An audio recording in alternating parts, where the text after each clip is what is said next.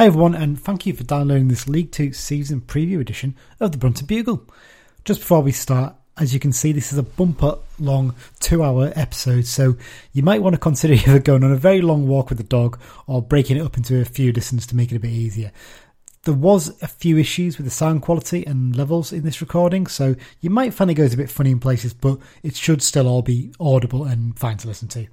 A big thank you once again to the Cal United Supporters Club at London Branch, who are one of our podcast sponsors this season. The London Branch is open to members living anywhere, not just London, so you can join if you live in Berlin, in New York, in Cockermouth, anywhere like that.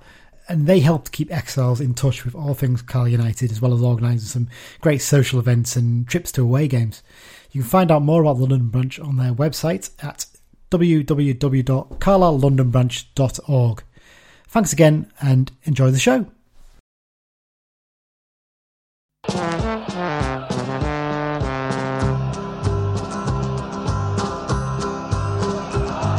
we come, blue and white, and we're looking good. You'll be in for a fight, and we fight pretty good. Getting goals is our job, and we get goals good. Looking good, we are Carlisle United. Carlisle United, the team that's on the ball. Carlisle United, the team for one and all. You're looking good and we're with you all the way. You'll hear us singing every time you play.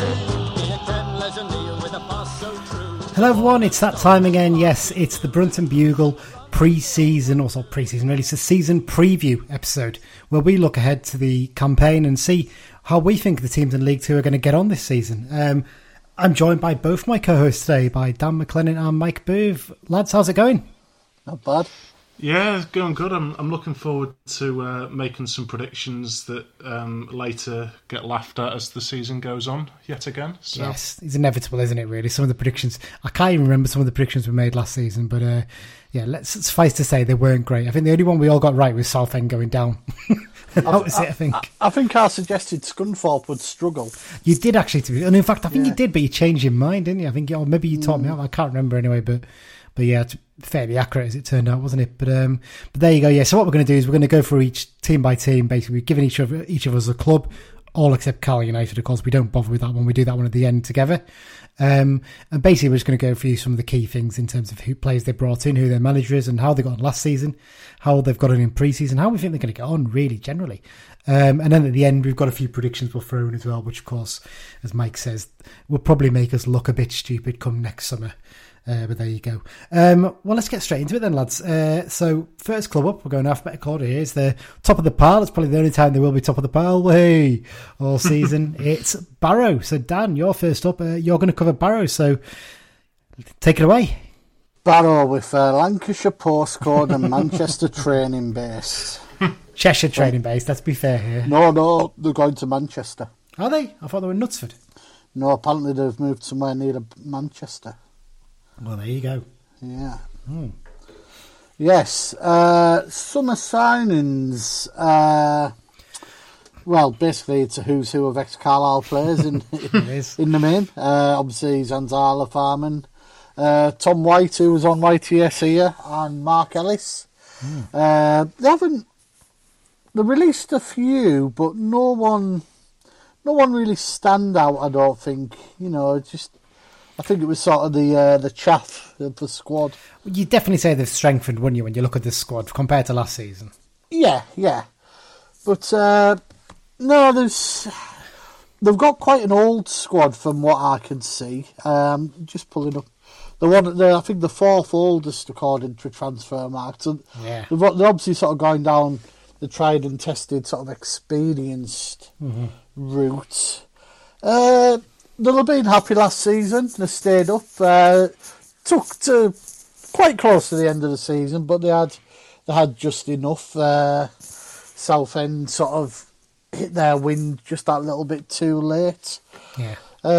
I've not really looked at the pre-season because whenever I see BBC Cumbria tweet about them, I generally ignore it. but I think it's going to be much of a muchness for them. Mark Cooper's manager now, isn't he? Yes, he is. Yeah. Good manager, possibly, But there's something about Barrow, and I'm not just saying that because it's Barrow. There's just they just seem to sort of go through managers a bit, if you know what I mean. Yeah, it's an interesting one, isn't it? I've got to say for Mark Cooper, he's got some sad news this week. I think his dad died, didn't he? I think the other day. So yes, correct, Terry. Yeah, not a great start for him, obviously, the season, not in terms of football, but that's going to possibly affect him, which is quite sad. And if we just focus back on in terms of who they've brought in, Farman for me stands out as the key one for them because we saw how good he was, and having a good goalkeeper at this level can make a massive difference really to your team. And we were sad to see him go. We all agreed, he was a good player, and it's one of those things. They've offered him a 2-year deal. We've probably only offered a 1. I know Ellis as well at the back as well. Look, I know he tends to bounce between League Two and League and the National League, doesn't he, with his signings and the way he goes, but he's a good player as well. I've always liked Josh Gordon from Walsall. I think that was a decent signing. Yeah, I think they've strengthened fairly well. They've lost quite a few, not brought in as many. So I don't know, in terms of the squad, looking maybe a little bit thin. Would you say, Dan? I'm just looking through here. I would say they're quite similar to ourselves in that if everyone's fit, the first 11 isn't that bad.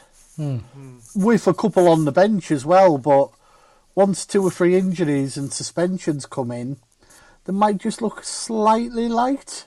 Yeah. I think that they'll be looking to consolidate. Yeah, that's got to be the aim for them. Really. I think if they finish sort of around 12 or 14th, that area, they'd be more than happy. It's second-year syndrome sort of thing, isn't it? Yeah. It's similar in the way to what happened with Leyton Orient, wasn't it? And when they came from the National League, they finished 17th the first season, 11th the next. That's the aim, to make 6 or 7 places jump up for them.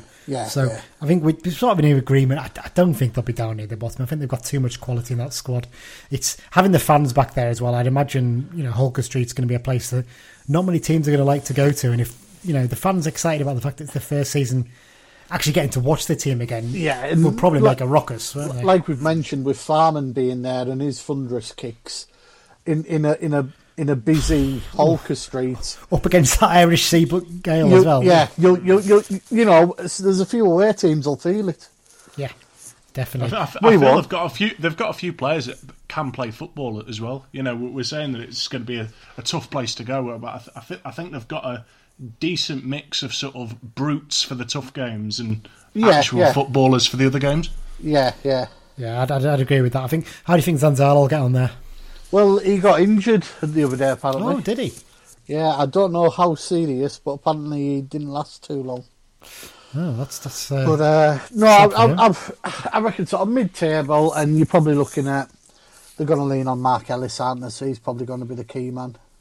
Oh, you're going for Mark Ellis as the key man? I'm surprised. I probably wouldn't have had that. In terms of the betting odds, there you go. Betting odds, the best you can get is 66-1 on Boyle Sports. My advice: keep your money in your pocket. They're not going to be champion for the title. Little piece of advice: if you put £10 on Barrow to win the league, you lose £10. Exactly. It's the old joke, isn't it? But there you go. Thanks for that one, Dan. Okay, so next up it's me. I've got Bradford City. They're an interesting one, Bradford, aren't they? Because they are a big club at this level. I think we'd all agree with that in terms of the fan base they've got and the history. But last season, I don't think any of us really thought they'd do that well. But I don't think anyone was... Well, yeah, you're the exception there, I think. I might have as well, actually, to be fair. I can't remember. But I don't think anyone thought they would be in a relegation battle, did we? No, I didn't anticipate to be down near the bottom. And they had a legendary manager there, obviously, in Stuart McCall, players... For them, he was, probably one of their greatest ever in terms of popularity. Didn't really work out. He was obviously sacked at Christmas. They brought in the 2 lads from the youth team who did really well. And then they gave him a 2-year deal, didn't they? And I always thought, getting a bit ahead of yourselves there. Because you do sometimes find those people who come up who haven't really got much playing experience and do well at first. When things start to go wrong, that's when they struggle, isn't it? And that's what happened. They picked up 1 point from the last... possible 21, and that's why they ended up getting rid of them. And they brought in Derek Adams as manager, and there's a man who knows how to get promotion at a club, isn't there? throughout his career. I mean, you'll know Dan from his time up in Scotland as well. You follow the Scottish League as well. He's a legend at Ross County, isn't he, in terms of what he did there? Yeah. And at Plymouth, he did a good job. And I mean, what can we say about the job he did at Morecambe last season? Well, Absolutely incredible. Was it on probably the smallest budget in the EFL, you'd say?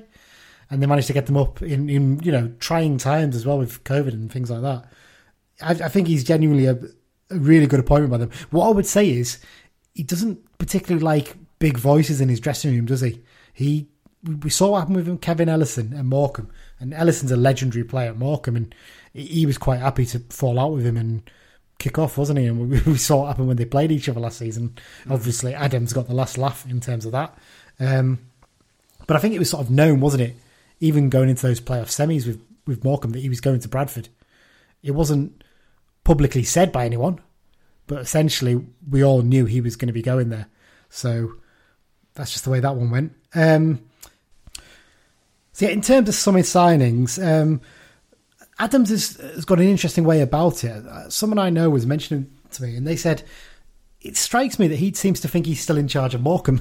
The way he's signing plays, he's not really gone for big names, but Andy Cook's the one that obviously we're going to focus on because he's ex-Carlisle. He's not got the most exciting record at EFL level, has he? He's done okay at Walsall and okay at Mansfield. Did all right actually at Bradford last season when he went there on loan, 8 goals in 21 games. But he's 31 in October now. This is probably his last big chance to show he can really do it at EFL level, isn't it? Because his record in non-league is unreal. He's goal every other game basically. So he's basically the main man there now. They lost Danny Rowe. He went back to Chesterfield for good money. So he's the one I think to look out for. In terms of other signings, Jan Sanogo, he's been at all 4 clubs that Derek Adams has managed, so he's someone he knows he can rely on. Alex Gilead, obviously another ex-Blue there. It's his third spell with them. He's one of the few players who actually did all right at Scunthorpe last season. And another player that Adams knows and trusts, Oscar Frelkeld. I mean, I think right back was a bit of a problem position last season for Bradford, so bringing him in definitely make a difference. And the squad looks solid. I mean, you've got Niall Canova came in January from Plymouth, and he's a good performer.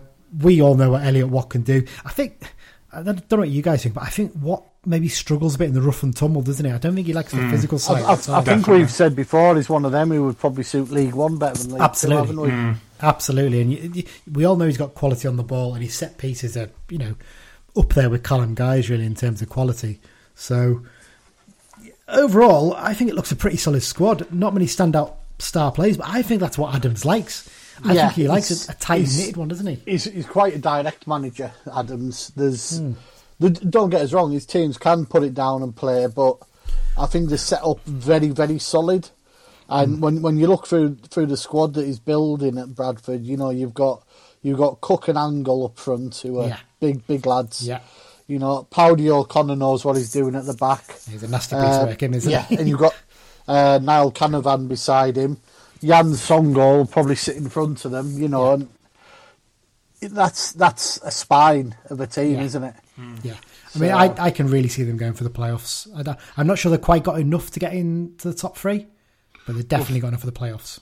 I mean, for me, they're one of them teams, and there's quite a few teams that are put in this category. And when I was looking at the odds for the top scorer at the end of the season, there's a lot of proven goal scorers in the league this season, and I think their season will be made or broken by if Andy Cook's getting the goals. If he's not getting the goals, they might not. And there's so many other teams that I'd have in that category with them as well.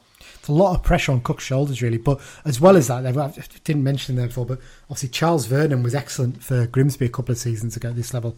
Didn't quite work out for him at Burton, but you'd imagine he's one who wants to show what he can do at this level again, and hopefully can do this season. Like I said, I can just see them being in the playoffs, really. And they've done pretty well in pre-season. They've won 6 out of 7 friendlies, including victories over Accrington and Doncaster, both League One sides.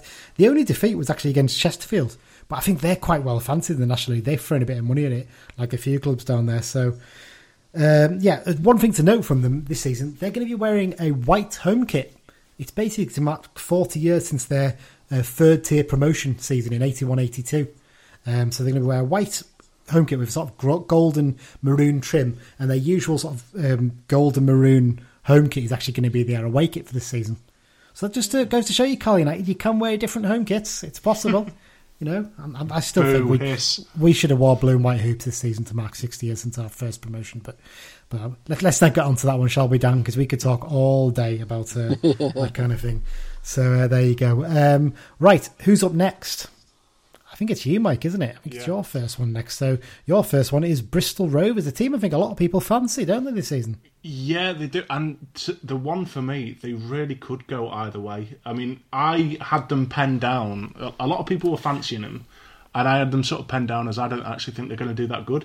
And then they signed Brett Pittman the other day, who, again, I'd have them in that category with Bradford, where if he's scoring the goals, they're obviously going to do well. But they've signed 13 players altogether, which I don't think any other team in this league has. Yeah, it's a lot. Obviously, Nick Anderton from us as well. Aaron Collins from Forest Green. That is a good signing. Yeah, Harry Anderson from Lincoln. Paul Coots from Fleetwood, another good player. Harvey Saunders from Fleetwood's one that we really fancied, didn't we? And he's gone there. Yeah, and another one is Trevor Clark, the left back, who he went to Rotherham from Ireland a few years ago for an undisclosed fee. I think it was 6 figures. He's a 5'5" left back, and he was expected to be Rotherham's first choice left back in the Championship, and he got injured, and then he sort of wound up at Bristol Rovers now. So I think he is probably going to be their first choice left back ahead of Anderton, because they've paid money for him as well. So and they've signed Mark Hughes, the centre back from Accrington. He's a good player. And he turned down a new deal from Accrington to sign for Bristol Rovers as well. So they're certainly not going at it half-heartedly, are they? So, I mean, let's talk about the elephant in the room here. I was just about to say the very same words. Why are you avoiding talking about him, Mike? We all want to know what legally, let's not talk into too much detail about what he's been up to, because he's been let's just leave it at that, probably, really. But. Well, you know, Clint Hill's been on media duties for a week. Yeah, that tells you all you need to know. The man in question, Joey Barton, obviously, he's on trial in December. So, you know, things like that off the pitch could maybe be a little bit of a distraction as well. The fact that he's got 2 court cases as well ongoing, it's just that for me, that would concern me. I mean, he's not done too bad as a manager though at Fleetwood. He did an okay job, didn't he? I mean, seemed to fall out a little bit maybe with the board at the end, but he was well backed though, wasn't he? He was well backed, he was, but I think he's well thought of as a coach, I think. But as well, he inherited John Sheridan's team, which were doing very well, and I remember John Sheridan was quite hard done by when he got sat there. But yeah, I mean, like I said, just one of them teams that really could go either way this season. They really are. Pre-season, they've played Melksham Town and drew 1-1. Everyone seems to be playing them. I've got 2 teams that play them as well. They've had a great pre-season, Melksham Town. Yeah. Absolutely loving it. Haventon Waterlooville, who they also drew with, 0-0. Plymouth, who they drew with 1-1, which I suppose is a reasonable result. And Oxford United, who they actually beat 3-2. And that was Brett Pittman's first game, and he scored a brace in that one. So it's his former club. I think he played for Oxford for a while, didn't he? I think. Yeah. I seem to remember. I mean, they were 11-1 second favourites. That's the best odds you can get with them on various people. Bet365, Sky Bet, all kinds. I think I agree with you. I think it's as much as they are second favourites, I think it's massively in the balance to whether they can click with so many players coming in, whether the off the field issues with their manager come back to haunt them potentially. I mean, maybe exactly. Clint Hill might end up proving to be a good coach for them. Possibly, you never know. It's one of those ones, isn't it? Dan, I don't know what your thoughts are on them.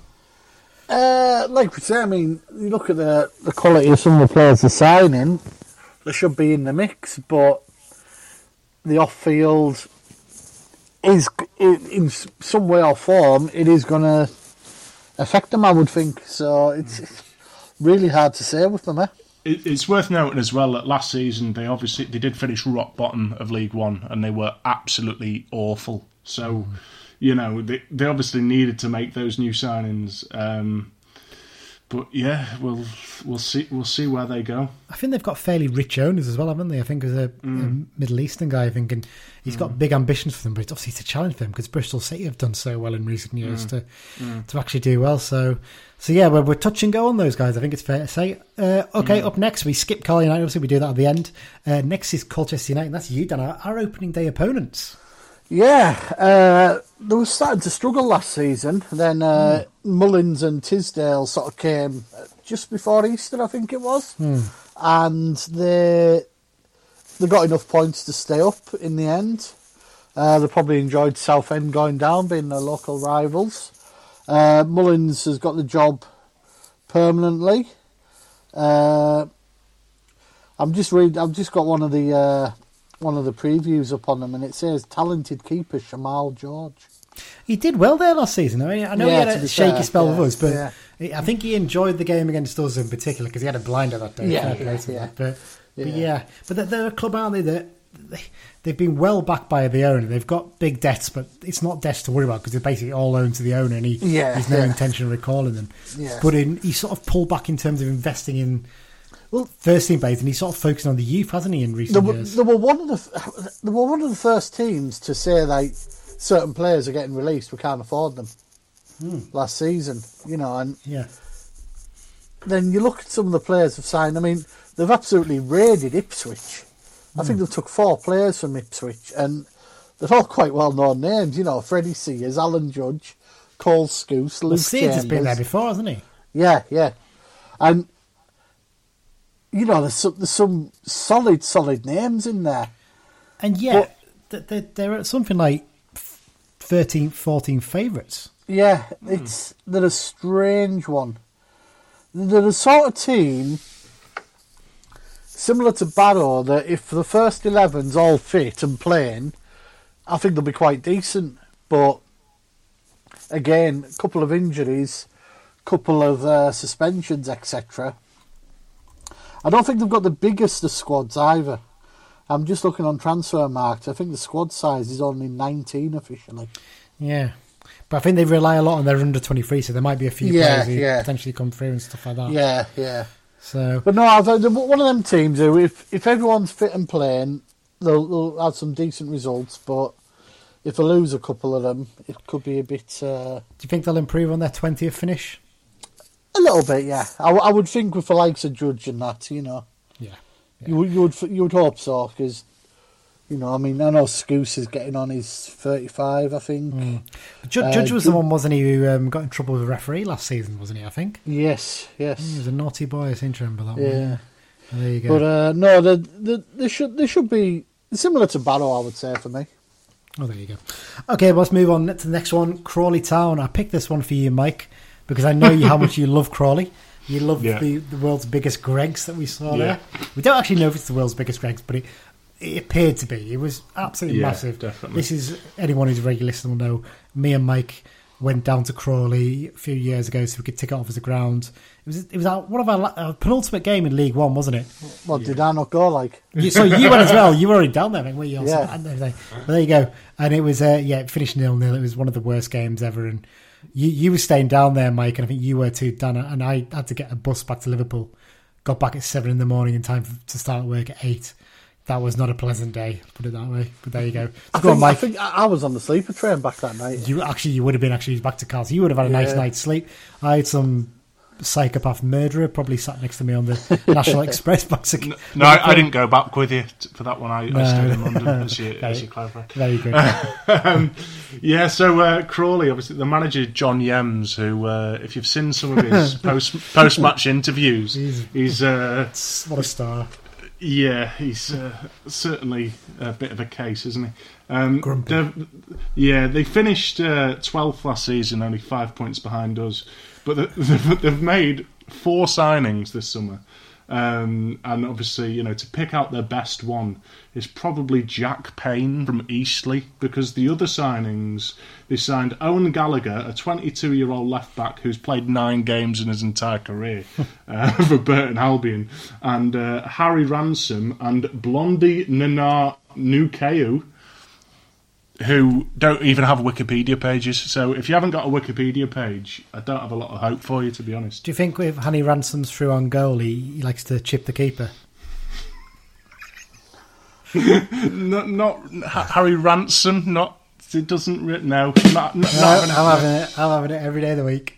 Well, he could batter a few defences. Hang on. Let me give you a little drum one for that one, Dan. Yes, I'm having that. You say they've only signed 4, Mike, but they've only let 6 go, including reality TV star Mark Wright, who now appears to have a job presenting on Sky Sports News, and they've got rid of all the actual proper journalists there. Well, wasn't it brilliant that when they beat Leeds 3-0 in the cup, one of only 2 appearances Mark Wright made, and this is absolute housery of the top level. They put him on as a sub with like 5 minutes to go in that game because they were hammering Leeds, taking the piss, and they chuck on a Towie star. Absolutely brilliant. Incredible, isn't it? Top level housery. It's absolutely incredible. Well, there you go. I was going to say the pre-season they've sort of not far off us really, where they've been beating teams like Walton Casuals, Hawley, and Horsham, and they beat West Ham's under 23s, but they also drew against Burgess Hill Town. So what you can read from that, I don't really know. Is it not Burgess? Maybe.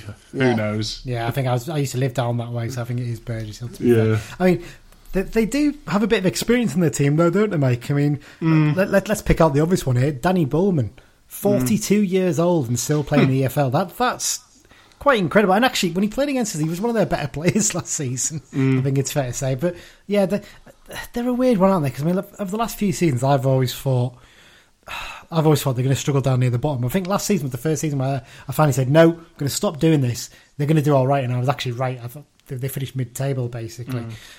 Tom Nichols was probably one of the few players who actually looked any good against us at Brunton Park, though, because they were awful that day. They were basically on the beach, weren't they?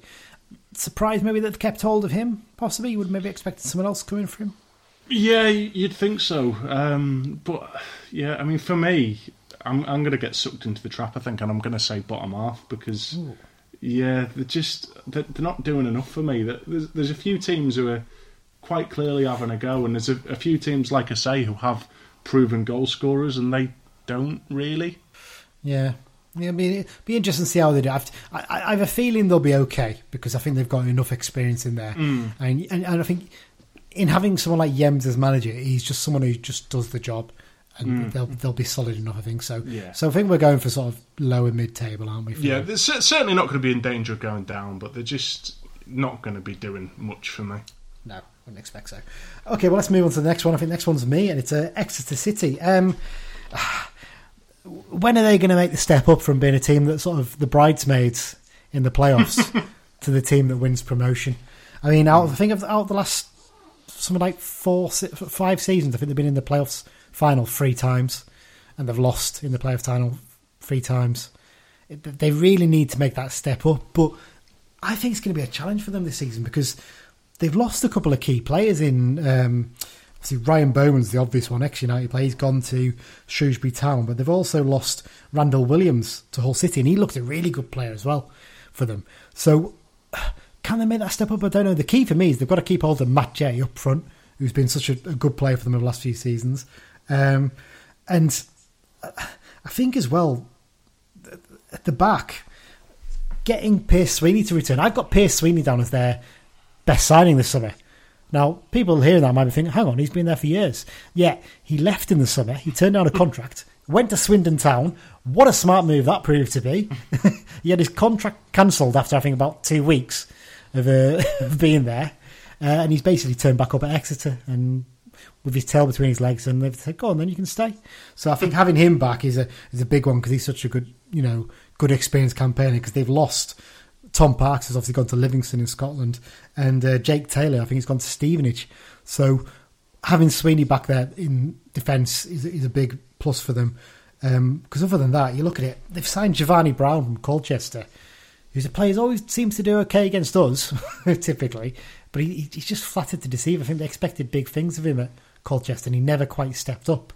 In terms of goalkeeper, they had some issues last season, didn't they? I think didn't they have a lad on loan from Reading, the Icelandic lad, who played against them for Morecambe 1 week and then had his 7-day loan cancelled to go to Exeter on loan. Yeah, it was an emergency keeper situation, wasn't it? Yeah, So I think they've had a few issues there. So this season they've signed Scott Brown from Port Vale, who's coming in as goalkeeper coach. So they've a player coach, I should say. So they've got some backup there if they need it. But it's Cameron Dawson they've got on loan from Sheffield Wednesday, and he's someone I think a lot was expected of in a few years ago. He was an England youth international, but he's never quite kicked on. I think he's obviously had Kieran Westwood ahead of him at Sheffield Wednesday for a long period. He was keeping Westwood out the team for a little bit when Westwood had fallen out with their manager, wasn't he? So yeah, but he's dropped down the pecking order again. Even though Westwood's gone, they basically decided to send him out on loan to get him some game time. So it'll be interesting to see how he does. Their coach is obviously Matt Taylor. One of two Matt Taylors in charge. That'll be an interesting one when they play each other in the league, won't it? He's at Walsall, the other Matt Taylor. He took over from Tisdale in 2018, and like I said, out of his 3 seasons, he's finished in the top 7 once and lost in the playoff final. The other 2 seasons, they've finished outside the top 7. He's in danger of potentially becoming one of these people who does okay, but just can't quite make the next step. And you do wonder if he can't do it this season, even if he's offered the chance to stay at Exeter, would it make sense for him to move on and potentially try it somewhere else? Because you have a real danger of stagnating, as Tisdale himself found out, didn't he, I think, and hence why he ended up leaving. And he's sort of bounced about, really, hasn't he, since then? So, so like I said, last season, they were sort of in the top 7 position for much of it, but they basically ended up finishing, just outside the playoffs, and really wasn't the campaign they were expecting, hence why the likes of Bowman and Williams moved on. Pre-season's been a bit hit and miss. 4 wins against non-league sides, 3 defeats. Now they've been against Weston-super-Mare was one of them, Bristol City and Shrewsbury Town. Must have had a mare there. I'm not playing it for you. I'm sorry, you're not having it. You're not having the drum for that. The one big concern for them though is they've lost players already, but they've also got clubs after some of their other young stars. Josh Key, I think Sunderland made a £1 million bid for him this week. They've turned it down, but you'd imagine they're going to go back in for him potentially. And Joel Randall, is another one who's attracting big clubs. I can't really tell with them. The squad still looks fairly solid, but I have a feeling they'll just miss out on the playoffs again. I don't know. I just don't think losing someone like Bowman and losing a couple of experienced players at the back as well. I know Parks has sort of fallen out of favour there, but I'm just not sure. I kind of feel like we've been here before with them though, where they lose a few players and you think, they're going to tail off a little bit, but they don't. They always seem to manage to keep it together. They've always got young players to come in, haven't they? They're basically the sort of the benchmark at this level for producing young players that you eventually sell on and make some money. Speaking of money, they've used some of the sell-on money that they got from Ollie Watkins going from Brentford to Aston Villa last season to buy a big screen that's going to be installed at St James Park. So they'll have that for the replays. I mean, it's a tiny little ground there now, isn't it? I met a bloke years ago, and he was like the head of coaching development or something at Exeter. And like he was saying that like their whole philosophy at the club is like that they know that they can't attract the best players, but they invest so much in their coaching and training in making the players that they have sort of better, really. And you can see that with quite a few players who have just gone there, and they seem to just come on leaps and bounds, and then obviously, sod off somewhere else on a free transfer. That's the way to do it. And they also, what they do is they don't just give players 1-year deals, they give them 2-year deals and give them a chance to develop, send them out on loan to some of the non-league clubs nearby and that kind of thing. So hopefully we're going to start to see that at Carl United, where you see like the likes of Dixon getting longer deals and stuff. So that's the dream, isn't it, for us, I think it's fair to say. So yeah, that's Exeter covered. Up next, it's me again, actually. I don't know why I've done it in this order. It's a very weird choice of me. Forest Green Rovers, the key thing for them is they've obviously got a new manager coming in Rob Edwards, and it's his first full-time role. He was in charge of AFC Telford a few years ago. I think he did okay there, actually. He's been in charge at Wolves under-23s as well for a little bit. His last job was actually England under-16s manager. So he wants to build on the good work that Cooper's done over the last few seasons. Mark Cooper, that is, obviously, in putting together a side that consistently challenges for a top 7 finish. But they've not been particularly busy in the transfer window this summer. I mean, Jack Aitchison has come back in on loan from Barnsley. He was on loan from Celtic a few years ago. went to Barnsley permanently, but he hasn't really managed to hold down a place there, so he's come back out on loan to them, so they're hoping he'll do well. Beyond that, Regan Hendry from Rafe Rovers, I think you've mentioned it before to me, Dan, I seem to remember. Young midfielder, maybe someone else mentioned it. He's done really well at Rafe over the last few seasons. I think he was one of the players of the season at Scottish League One level at some point with them. Yes, he was on my renowned Scottish list of players who could do a job for Carlisle United. Oh, there you go. So he's done pretty well at Rafe, and he's earned his move to Forest Green, and I think he's one that could be a big player for them. Who they also have another of my list that moved there, Nicky Cadden. Yes. So they use one of the best left wing backs in the league for me. Yeah, him and Bailey Cargill are two brilliant players out there. Yeah. Well, you look through the squad, they've generally kept hold of most of it. They've lost Odin Bailey. I think he's gone back to Birmingham, hasn't he, after his loan spell. But I mean, they're even though they are the joint second youngest squad in the division alongside us and Exeter City. I mean, but despite that, you look at the squad and you think there's still some really good players in there. Mm-hmm. I can really see them pushing for a top 3 finish. I mean, Jamil Matt is massive for them. That's the one key thing, though. You saw last season, they were doing so well, but then they tailed off at the end when Matt picked up that. I mean, I'm going to advise people here, look up Jamil Matt's injury that he picked up. I think it was against Bolton. It was live on Sky. It's horrific. If you're very squeamish and don't like seeing people's fingers sticking in the wrong direction, don't look it up. But if you like that kind of thing, look it up, because oh my god, it was not nice. I think I remember sending it to you, Dan, and you were like, "My god, it's disgusting, isn't it?" It was a nasty old injury. Oh god, of course you did. But there you go. So keeping him fit is just massive for them, isn't it? Because without him, they look a bit lost still. They don't even look like they've really added. I mean, they've lost Archie Collins as well, I think, and he was a fairly big player for them. He was a useful player up front. Abu Adams is still there, and he's a good player. Personally, I think because they've kept fairly... It's basically how Edwards does in his first management job. That's the key thing. Because the squad's good enough. It is good enough to finish top 3 if they really want it. It's whether maybe Edwards changing the ways they work could affect them potentially. But I personally think they're going to finish top 3. That's the way I'm looking at it. Just the way it looks. In terms of their pre-season, though, they haven't really set the world on fire. They beat non-league sides. Here we go. Melksham Town, them again. Yate Town and Yeovil Town. But they lost the championship sides, Cardiff City and Swansea City, and then drew 0-0 with Leamington Spa. One interesting thing I spotted, that their chairman has come out this week and encouraged clubs in the Football League to stop getting sponsorship from gambling firms. It's something I 100% agree with. I think football clubs rely far too much on... I know they give good money and that's the reason, but for me, they just rely far too much on it at the moment. And it kind of does make me happy that at the moment, Touchwood, Carlisle United don't have, other obviously than Sky Bet being everywhere because it's the league sponsor, we don't have sort of gambling sponsor at the moment, do we? And I think personally I'd rather keep it that way. But that's a personal opinion there. So there you go. Okay, up next, Dan, it's you, Harrogate Town. Yeah, decent first season last season. Simon Weaver and Paul Furlwell have been rewarded. They have 3-year contracts now. Yeah. Not too much transfer moves. Brought in half a dozen and maybe 3 or 4 have went out, including Mark Beck, who's gone back to Conference North. I think he's one of them players who's just not quite good enough for the league, is he? No. You know, but the 3 that sort of stood out in the signings, got Mark Oxley in goal, who's solid enough.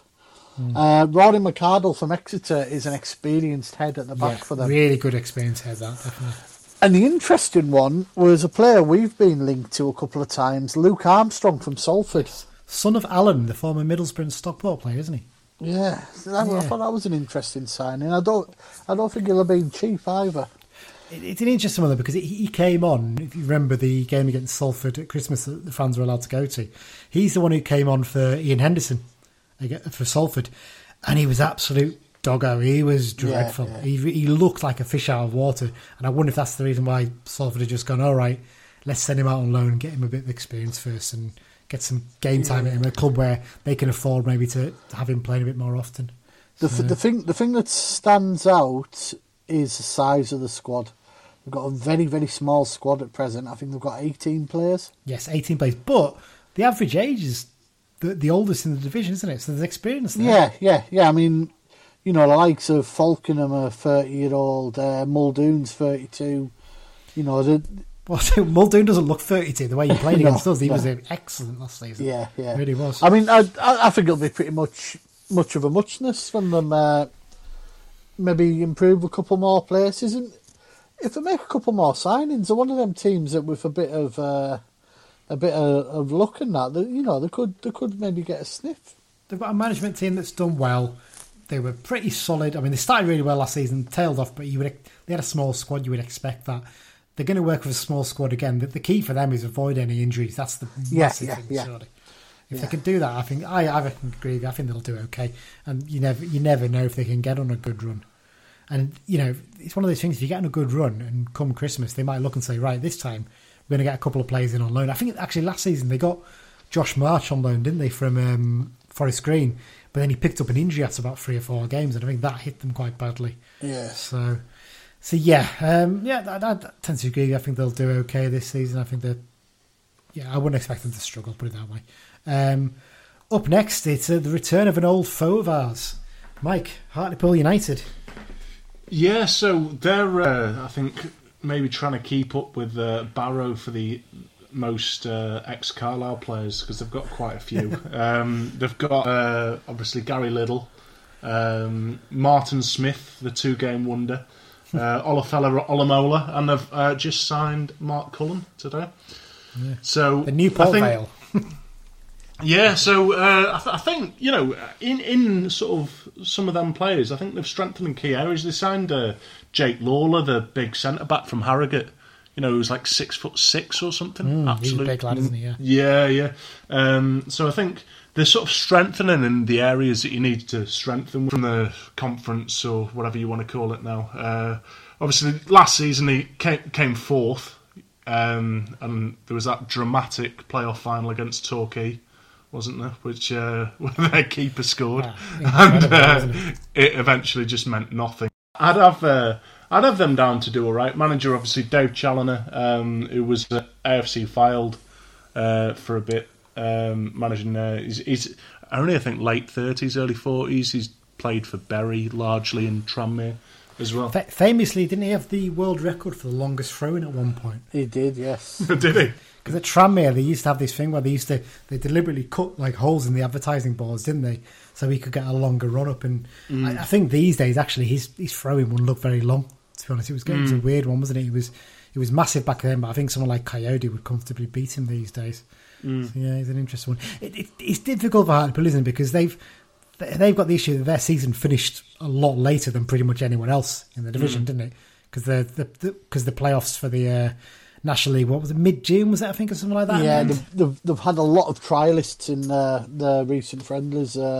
I got told Olamola and Cullen were there, so I kept an eye on them for a few days, and they did have a considerable amount of trialists. It's always good to see trialist A, B, C and D, etc., isn't it? I miss those days. It's boring being a stable club that has a fairly solid squad, isn't it? Really? There you go. Well, their pre-season as well, they lost 2-1 against Blythe Spartans, but they beat Dunstan 5-0, so it's one of them. But they're the only games that I could actually get results for, so I don't know if Dunstan is equivalent to us playing Penrith, to be fair. Yeah.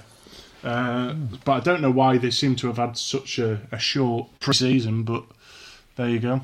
I think Hartlepool's aim is staying up, and that'll be it. I think they will, to be fair. I don't think that they're anywhere near as bad as some of the teams that we're going to get onto who will certainly be right in the middle of that dogfight. Yeah, I'm having a look here on Odds Checker, which is where I'm keep getting all the odds from. Hartlepool United aren't listed on here, so they've clearly not updated it since the end of the season. I seem to remember their odds are quite long. I think they're shorter than Sutton's, but they're still fairly long.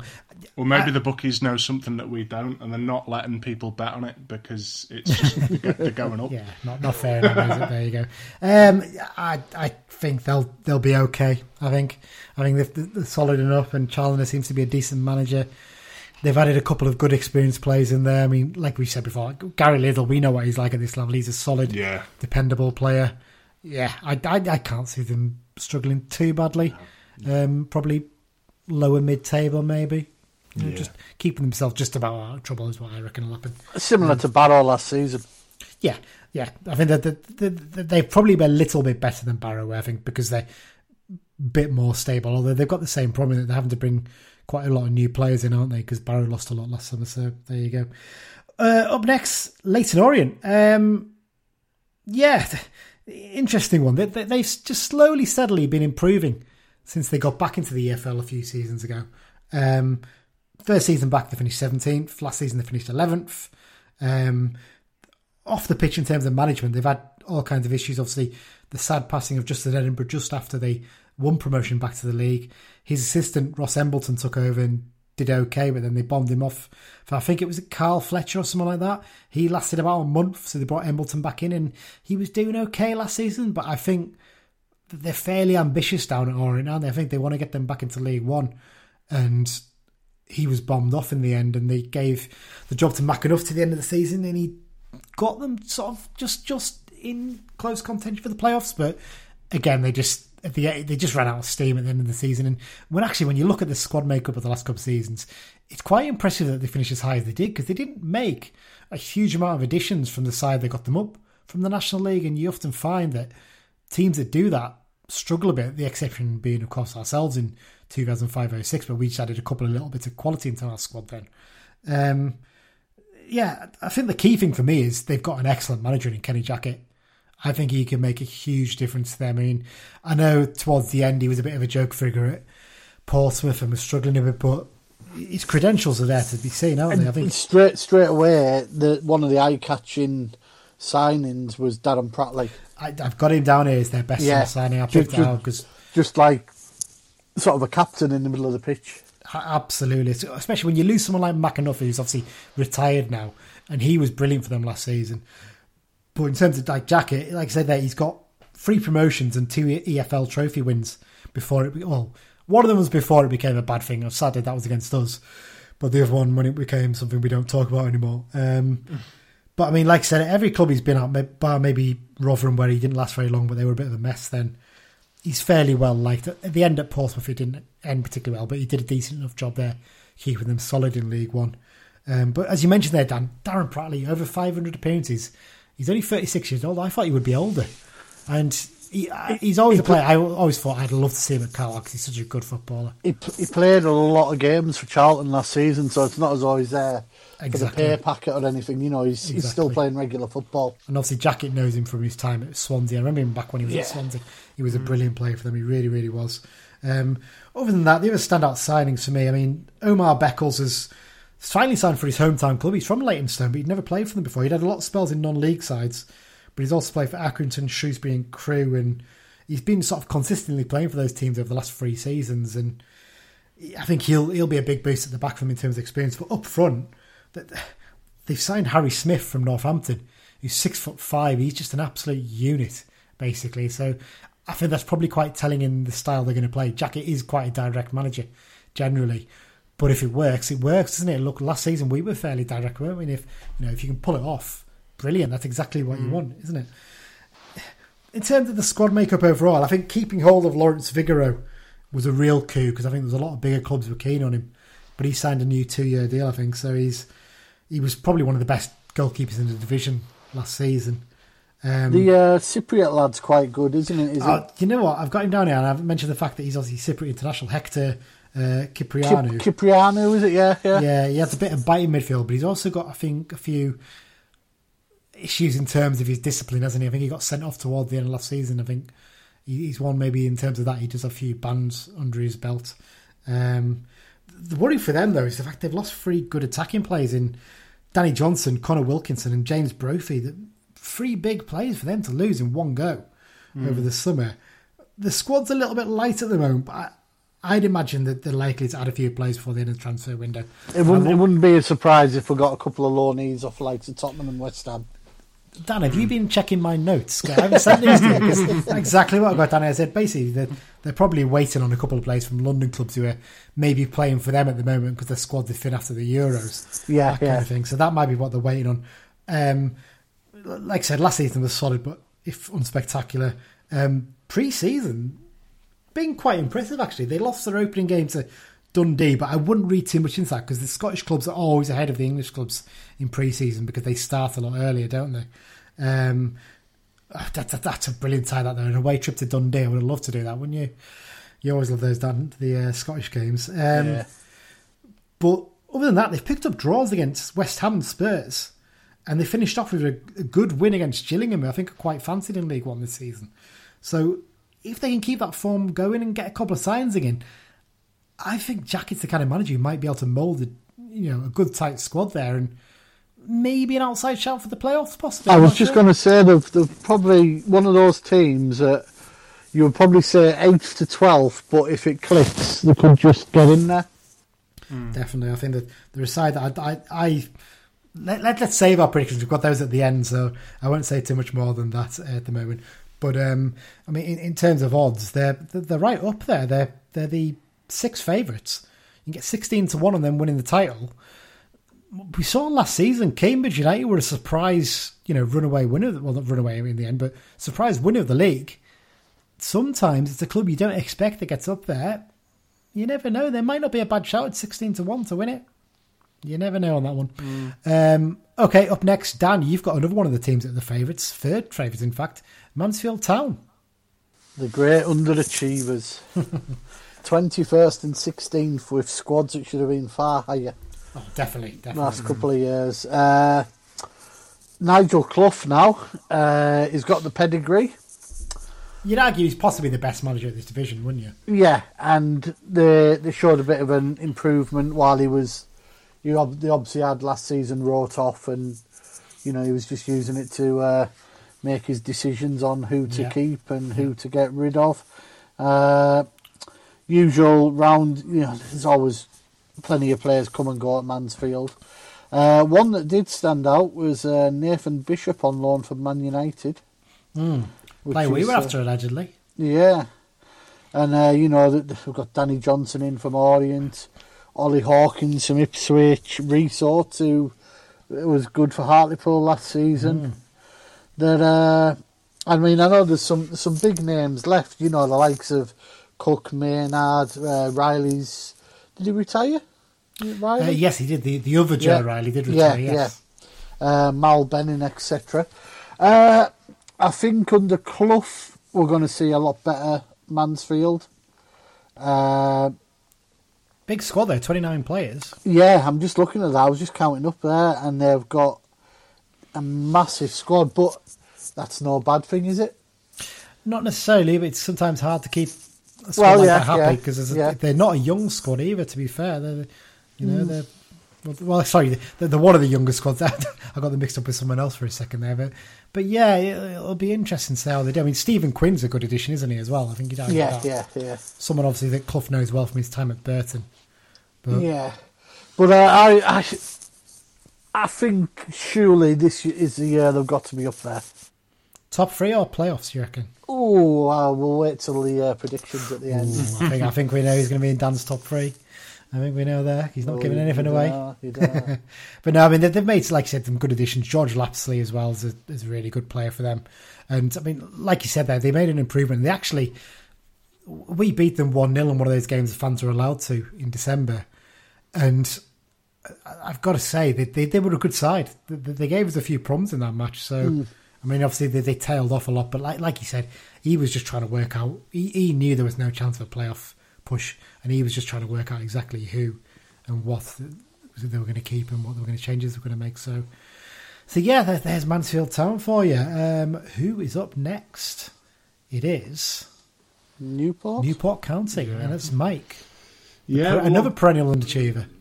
Yeah, well, they've made 11 new signings, including goalkeeper Joe Day, who went to Cardiff a couple of years ago. He played for Newport for years and racked up hundreds of appearances. He's come back, and Ed Upson as well, who played quite a lot in Championship, League One sort of level.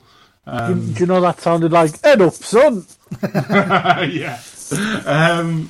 That's best shouted at him when he was defending as a youngster. He's so good. Yeah, but he was released from Bristol Rovers, so you're sort of wondering a little bit like what's what's gone on there. But yeah, I mean, they're one who I think last season none of us thought that they'd do as well as they did. I mean, certainly because they lost quite a few players in January, didn't they? And we thought that they'd tail right off, but they still finished in the playoffs. Obviously finished 5th, all in all.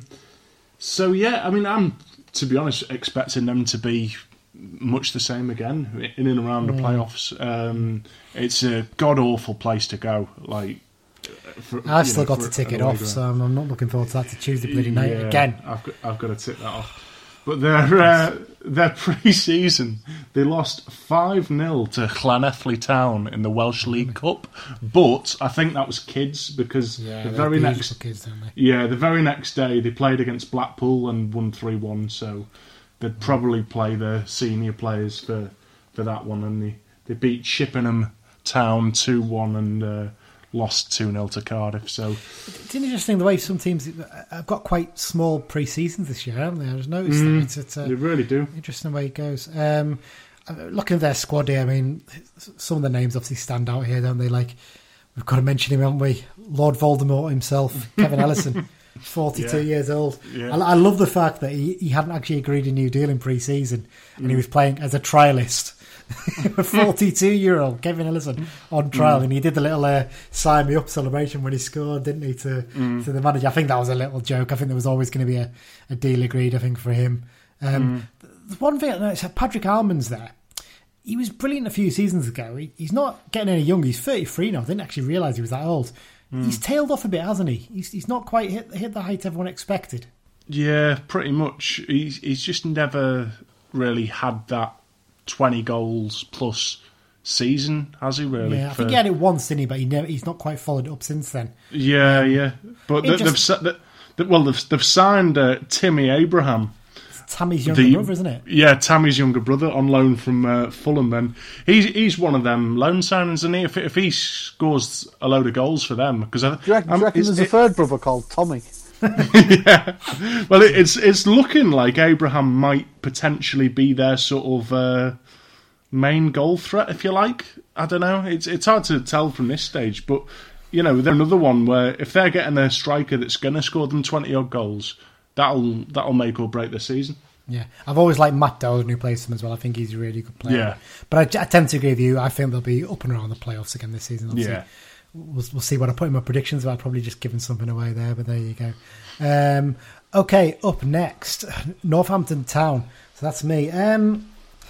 Not a great season for them last year. Obviously, they won promotion up to League One through the playoffs, thanks to points per game, getting them in there. And our old friend Keith, I'm sure we'll get onto in just a minute with you, Dan, didn't do the greatest job in terms of stabilising them at League One level.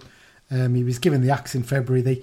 They gave the job to John Brady, his first full-time job. He'd been under 16 and under 18 coach at the Cobblers. And as a player, he generally played in non-league, but I think he was most famously at Rushden and Diamonds, wasn't he? I think he was a good player for them for about 200 odd games. But I think he faces a big challenge to get them back up to League One at the first attempt, because they've had a busy summer. They've signed 11 new faces, but there's not. I mean, most of the signings are much of a muchness. I've picked out Jordan Flores as the one that stands out to me because he's an interesting player. He started out at Wigan, didn't quite make it there. Had a few loan spells, including at Swedish side Östersund. Sorry. That's where what's his chops went, wasn't it? Brian Rake, he was manager. Richard Offyong as well, I think. Richard Offyong was there, yeah. They tend to get a few English players, don't they? I think was Brian Rake manager there. Dan, I seem to remember he was. I think so. Yeah, some sort of player coach manager type thing. Yeah. But yeah, and then he actually went to Dundalk in Ireland. Now Dundalk have been like the big side in Ireland, haven't they? Over the recent seasons, they got to the Europa League group stages, didn't they? I think a couple of years ago, and played Arsenal possibly. I think in the group stage, I seem to remember. But he did well there, and he earned himself a move to Hull. But he's not really managed to get into the starting lineup at Hull, so they've sent him out on loan to Northampton to get some game time. But I think he's one they do think quite highly of. Other than that, they signed goalkeeper Liam Roberts from Walsall, who's experienced head between the sticks. He's got 150 appearances for them, so decent enough signing. Paul Lewis is one that stands out. Actually, he's had a decent career at Macclesfield, Cambridge, and last season at Tranmere he played most games for them, actually, so it's quite a surprise he ended up leaving them. He's got a bit of a goal for it as well, so decent enough sign for them. But I mean, on first glance, looking at the squad overall, I think it's probably weaker than the one that won promotion to League One. Undercurl. Jack Sowerby's there, obviously ex-United player. I don't think he tends to play as far forward. I think, Dan, I seem to remember he's playing at centre-back a couple of times for them, which is a bit of a waste for a player of his ability, you'd think. Seems to have played all over the pitch, doesn't he? Yeah, he's got a couple of own goals for them, I think. I mean, he's got an actual goal for them, yeah. A name that might be familiar to Carlisle United fans is Benny Ashley Seal. You'll probably remember him if you like to pretend that the EFL trophy does exist.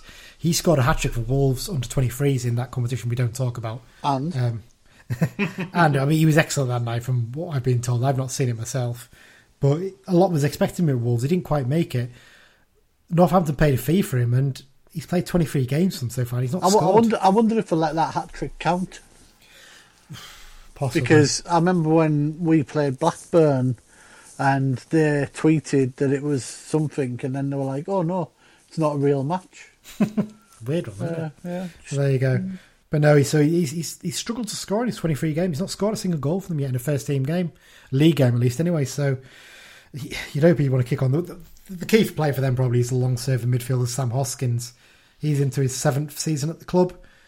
His experience is vital. I think he's got well over 200 games for them. Big player. I mean, I know you've got a few mates who are Northampton fans, don't you, Dan? And I'm not sure what their expectations are this season because they've got an inexperienced manager in there and they've made so many signings. I would think consolidation. Yeah, a couple I've seen talking about it, I would say consolidation is the word. There were, let's be honest, I think they fluked the promotion. I'm not just saying it because of who was manager. I think the only reason they went up was they were kept very fit. Yeah, Curl's pretty good at that, to be fair. Yeah. I'll give him that. And I think they weren't very good last season, full stop. And I think they'll just be happy to stop the rot and maybe consolidate to go again in a year's time. Yeah, pre-season wise, they've not had a great pre-season at all. They did beat Birmingham City 3-2. That's quite an impressive result, but it's a rare highlight. I mean, you'd expect defeats to West Ham and Nottingham Forest, but to then lose to Stamford and AFC Rushden doesn't bode very well. And by all accounts, they were first team squads that went for those games. So, like you said, the key for them is consolidation, because if they get off to a bad start with an inexperienced manager in charge, they could get dragged into a relegation fight potentially. I mean, prediction-wise, in terms of odds, they're round about mid-table, so I think most people think they're going to be all right. But there's always one side that gets dragged into it, isn't there, that you don't expect? I mean, it could well be them. It could well be them. Okay, up next. Come on, Dan. It's your turn to have a 5 or 10 minute rant about your favourite manager ever. It's Oldham Athletic. Oldham, goals. That's what Oldham is. Scored loads, conceded more, and finished about 18th in the end. Just a crazy club, weren't they, last season?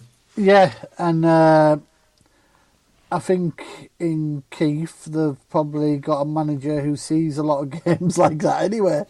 So they have a couple of good players, you know. Bamboula's obviously a decent player. He's a brilliant player, isn't he? I think they're going to miss McElhaney's goals. Yeah, definitely. I mean, I don't think Hallam Hope will score as many. He's a good signing for them, though. A lot of our fans have mocked it, but I think he's a good signing for them. He'll do all right there. Every man just wants their partner to love them as much as Keith Curl loves Hallam Hope. To be honest, that's all we ask for in life. To be honest, still remember the fact that he had the greatest first touch we've ever seen at Barnet. The worst game ever. Nicky Adams dislikes that statement. There you go.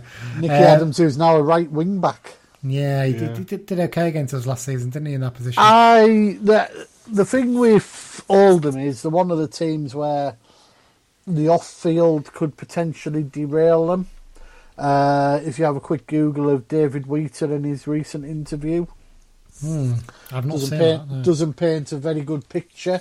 No. And I think they could really struggle this season. Yeah, I really like that Davis Kelly had done as well for them, but there's been a lot of rumours that other clubs are interested in him too, so I wouldn't be surprised if he ends up... There's a couple, him and Bambula, I mean... Well, Bambula played for Middlesbrough in pre-season, didn't he? He had a trial there. Yeah. It's incredible. I mean, he's under contract. You don't... For a player that good, surely you say to the club, make us an offer, or sod off. Yet they let him go on trial. That doesn't really suggest they were keen to keep him, does it? No, I think it's going to be a long season at Boundary Park. I think Alan Sheehan as a signing is a decent one. Yeah, he's getting on now, but... player coach, isn't he, I think? I don't think he can do it on his own. No. And that's the problem. They're very light in midfield. Very, very light. When you look at the squad, they've got 4 players listed as midfielders, and one of them, Nicky Adams, is a right wing-back now. So. Yeah. Also in goalkeeper. They've only got one goalkeeper at the moment. Yeah. Good experienced keeper, Luke Weiler. Yeah. Luke Weiler, that's the one, yeah.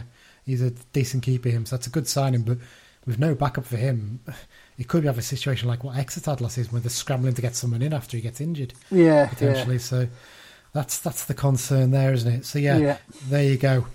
So we're thinking Oldham potentially could be in trouble this season. Yeah. Up next, Mike, you've got Port Vale, the team that we all tipped to do well last season, and we all looked incredibly stupid as a result. Yeah, well, I don't want to be bitten twice now, but I mean, obviously last season they started terrible, but they got Daryl Clark in February and they got like a 44% win rate, which is pretty damn good considering, what he sort of inherited. Again, they've signed Jamie Proctor for their token ex-Carlisle player. Got rid of most of them, didn't they? Yeah, exactly. They got rid of most of them, but they've made 12 signings altogether. So they've been busy, and I think Clark's judgment you've got to trust, given sort of what he did. They signed Tom Pett as well, who was at Stevenage for a good while. Aaron Martin. Should notice they've let 15 go though, haven't they? So they needed to get players. Yeah, exactly. They've had a total overhaul, and they're one of them as well, similar to Bristol Rovers in that.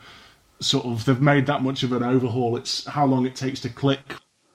Yeah, that's the key thing, isn't it? Really, and I think Mal Benning's a decent signing from Mansfield. Actually, as well, he's a good left back. Pett, as you mentioned, obviously he's a good player. It's going to be interesting to see how they click quickly. But clearly, Clark did a decent job there, and he knows what he's doing. He think he's found a club where he's happy, hasn't he? And I mean, they signed James Wilson as well, who was my tip for the top goal scorer in the division last season. So, if you want to lose some money with the bookies, stay tuned for more top tips later in the episode. But their pre-season, they beat Newcastle 6-2. Newcastle Town, that is. Stafford Rangers. That's cheeky. Come on. They lost 2-0 to Stafford Rangers.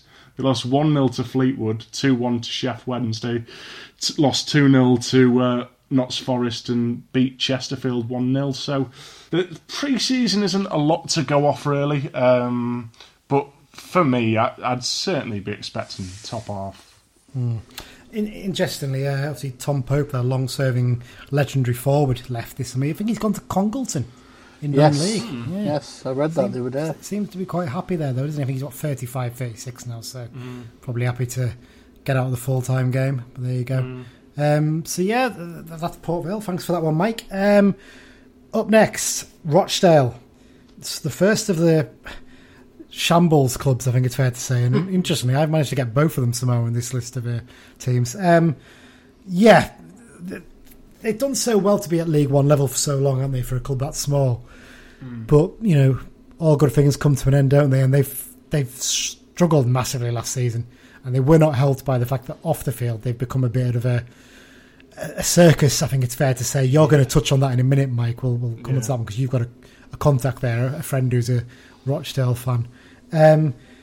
Interestingly, obviously, Barry Murphy left his role as manager toward the end of last season. Interestingly, he's turned up at Manchester City. He's managing their under-23 team. I think the Elite Development Squad they're called.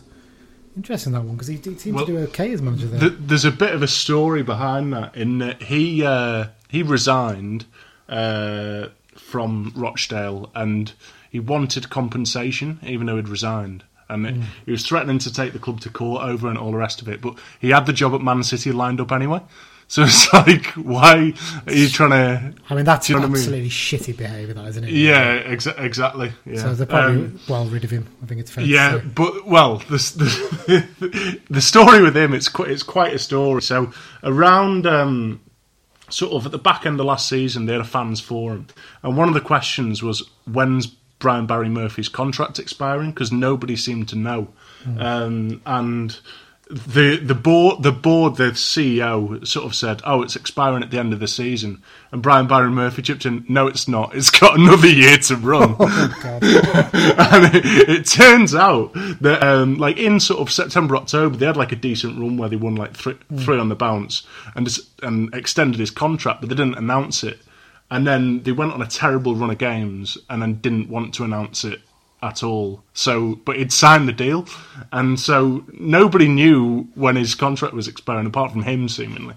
And obviously, the way their season went, they obviously wanted rid of him, but he had another year on his contract. So, yeah, and then, like I say, he resigned because he had the job at City lined up, and yeah, had a load of shenanigans from that. So. Wow. Well, we'll get back onto your points because I'm sure you've got more to share on Rochdale in a minute, Mike. But their new manager is Robbie Stockdale. Very much a baptism of fire for his first full-time management role. He's had a couple of caretaker spells. He's been in charge at Grimsby in a joint caretaker spell once, and also he's been caretaker at Sunderland 3 times. I mean, that's a bloody job and a half, isn't it, really? Basically, as long as you're a coach there and you stay there every couple of years, you're going to be like, fancy the job, Robbie, for a few weeks? It's going to be like, isn't it? He went short in the betting for our job last time. Yeah, he did. He was interviewed for it, from what I've been told. Yeah, apparently he's very well thought of as a coach. He's someone who's really impressed in Sunderland in terms of doing that. It's just Sunderland job was always just going to be too big for him for the first job, basically. So I think he always wanted to drop down the leagues and take it one on. I mean, in terms of a squad, there's not much there to. He's got a tough job in his hands. He's helped by the fact that I think Sammy Lee's going to be helping out for a little bit, isn't he?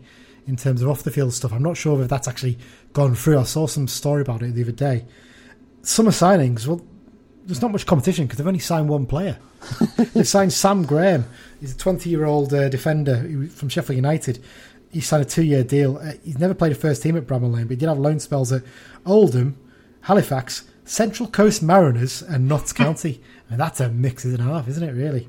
That's a lovely old job, though, isn't it? Do you fancy a loan spell, Sam? Yeah, where you going? Australia? Oh, go on then. Why not? Why not, say?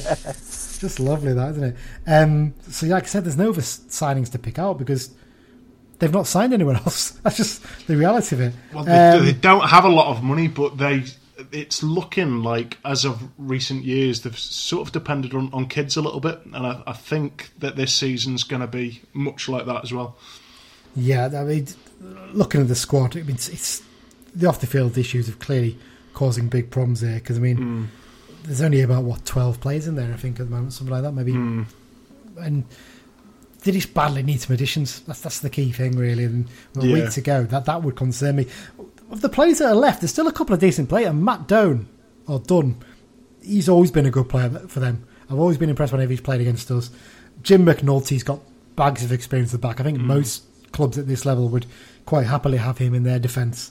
So there's like almost like the starts of a spine in there. So you do think maybe, but for me, it's going to be tough. I mean, they've had a sort of weird pre-season. They battered Oldham 5-1 in a friendly. I mean, first of all, why on earth are they playing each other in a pre-season friendly? I never get why two League Two clubs would play each other. You're giving too much away, surely, but why Keith would agree to that, I have no idea. It's a strange one, isn't it? The only win came against AFC Fylde, but it should be noted that that's actually the only non-league side they've played. They've otherwise drawn against Fleetwood and Rotherham, and they were beaten quite heavily by Luton, and also 2-1 by Barnsley. So, yeah, the off-the-field issues, Mike, that's the big concern for them, isn't it? Yeah, I mean, they're trying to get investment in, and seemingly there's like a group who are keen to invest, but they're like quite a shady, shall we say, property investment thing, and people aren't too sure of their intentions towards Scotland there, so the fans' trust are setting in, telling people not to sell the shares and all the rest of it, and they're not selling their shares. But A fans trust being active. I know. How dare they? How ridiculous! I know. So it's just a whole thing going on there, really. And my mate, he sort of said he would be more than happy with mid-table, which you don't hear very often from teams who have just come down. I think, to be honest, mid-table looks a bit ambitious at the moment. Exactly. To be No, it honest, does. I think Absolutely. they could be really right down at the bottom, possibly. Yeah, it's, definitely. like I said, with a week to go and a squad that looks very thin and weak, I'd be concerned. I really, really would if I was a Rochdale fan. I don't know what it is with these sort of northern Manchester clubs. It just all seems to end up basket cases at the moment. And then you across the city, you've got Salford rubbing their hands. I suppose you could argue they're northern Manchester as well, aren't they? But hey, there you go. So yeah, Rochdale, I'm not expecting good things for them this season, I'm afraid. I think it's going to be a bit of a slog. Okay, up next, it's the team everyone's going to pick as favourites, aren't they? Surely it's their time. Salford City, it's you, Mike. Yeah, well, obviously last season we all tipped them to do well, didn't we? And I think what sort of separated them and Bolton, as we've said before, is that Bolton got in proven League Two sort of players and staff and, obviously did the job and went up, whereas Salford tried to sort of get more League One Championship personnel in, which isn't always how you do it in this league. No. I mean, they've only made 6 new signings, so they haven't had a complete overhaul. Obviously, Conor McElhaney from Oldham is probably the main Great one. signing, that really. Yeah, I think given the right service, I think he'll easily get 20-plus goals this season. Liam Shepherd and Tom King from Newport as well, which I think could be a little bit of a double whammy in that they're sort of weakening Newport and strengthening themselves a little bit. Good experienced heads, aren't they? That's the key thing with them. Definitely. I mean, it's mad that, to think that overall they finished 8th last season. That's I mean, that is a huge disappointment, isn't it, really, when you look at it? I'm not sure why the manager with not long to go as well, that was a bit insane. I mean, you look at the other side, Josh Morris, obviously ex-Carlisle there, Loney, for those who vaguely remember him playing for us. Yeah. I mean, he's done so well at League One level. That's one of the rare sort of big League One signings they've made this summer, isn't it, really? And Matty Lund's another, I suppose. He's always been a solid performer for Rochdale. Yeah. Just decent signings. I mean, they've lost some big players, like I said, the likes of Gibson and George Boyd and people like that. But I think I agree. I think they've signed really well. The only big concern I would have for me, obviously, you said they signed Tom King, but you'd argue he's a bit of a downgrade on Haladki. Obviously, he's left to go to Ipswich because he was fantastic for them last season. He was probably quite comfortably the best goalkeeper in the division, wasn't he? So losing him's a bit of a concern. How have they got on in pre-season then again? Well, they beat Atherton Collieries 3-0, Okay. but they lost to Burnley 4-0. They beat Derby County 2-1, but that's not a lot to go by given the state that they're in right now. Yeah, and they beat Curzon Ashton 1-0 and lost 2-0 to Lincoln. So a bit of a mixed bag of results there, really. Yeah, and obviously Gary Bowyer's manager there. He's manager for this month. He is, yeah. But he knows how to get out of this division, doesn't he? And he's obviously brought an ex-Carlisle coach in with him, Billy Barr. Yeah, exactly. And as well, Billy Barr sort of knows sort of this league. He was at Wrexham last year, wasn't he? So I think he's been at Blackburn Rovers under 23s, I think, for a bit. Oh, has he been at Blackburn? Yeah. He was at Wrexham for a bit, I think. But I think he actually was, to be fair, yeah. Yeah, so, just having people in who are more familiar with this league, I think, will do them a solid. Whether or not I'd have them to win the league is one thing, but you'd surely expect them to be around the promotion places, surely. I can't see anything other than that, really. Yeah. I think as much as, we'd love them to fail, I can just see them finally kicking on this season, so there you go. Okay, let's move on to the club that you tipped to do badly last season, Dan, so I've given you them again. Scunthorpe United. And I think it's going to be more of the same. Released a shed load of players. Yeah. I think it's about 17 or 18. Those that they've brought in, there's a little bit of experience. The likes of Alex Kenyon from Morecambe knows what he's doing. Yeah. Harry Bunn's played a bit. But there's no real standout signing, if you know what I mean. I'd agree with you there. Looking at the list here, it's not. And they've got a very, very young squad. They've been relying on the 23s for a while, haven't they? Yeah, I think they're the youngest in the league at present. One new player who's come up from the ranks is Dan Gallimore, son of Tony. Yes, of course. He's deemed a central midfielder, but I think he can play elsewhere. And he's in his first professional year, so that's a name to keep an eye on. I just can't see them doing much at all. I think they could be down at the bottom. I think. I think Neil Cox has got a job on his hands here. Yeah, I'm surprised he kept his job. I mean, maybe it's just they know how difficult it is with all the players going. Yeah. It's just the way it is with them. I mean, Ryan Loft's their main scoring outlet, and he's a back-to-goal striker, I would call. Yeah, I mean, they've let so many go this summer as well. Yeah, I know they weren't great last season, but when you let that many go, it does become a bit of a challenge, doesn't it? Yeah. So, how have they got in pre-season? I don't know. I haven't looked at them. You've not looked at them.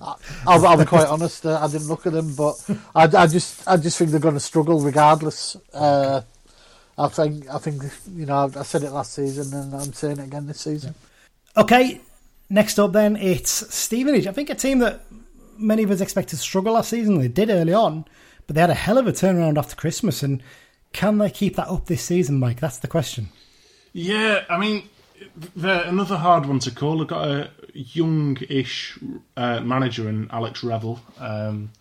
And yeah, they've signed Jamie Reid, who was at Torquay a couple of years ago and scored 32 goals and won Player of the Year in the National League and all the rest of it. He was at Mansfield last season. So I think he's another one. If he's banging in the goals for them, they could well push on sort of top half even.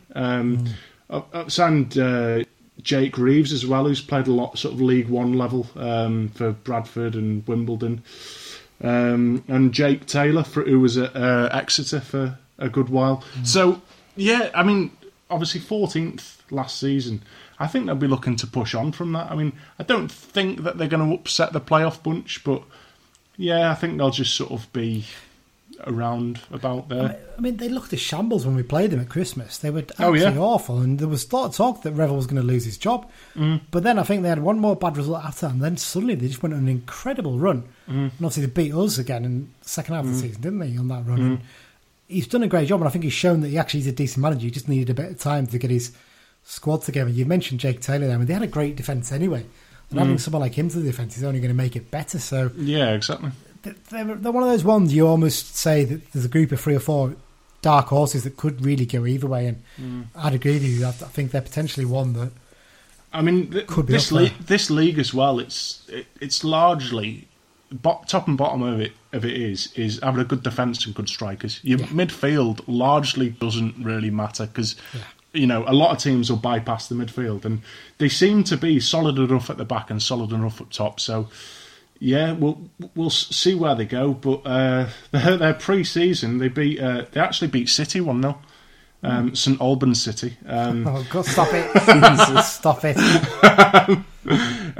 They beat Hitchin Town 1-0, lost 1-0 to Wickham, drew 1-1 against Watford, and beat Dover 2-0. So another little mixed bag of results there, but I mean they're fifth favourites. In fact, sorry, they're fourth favourites of relegation.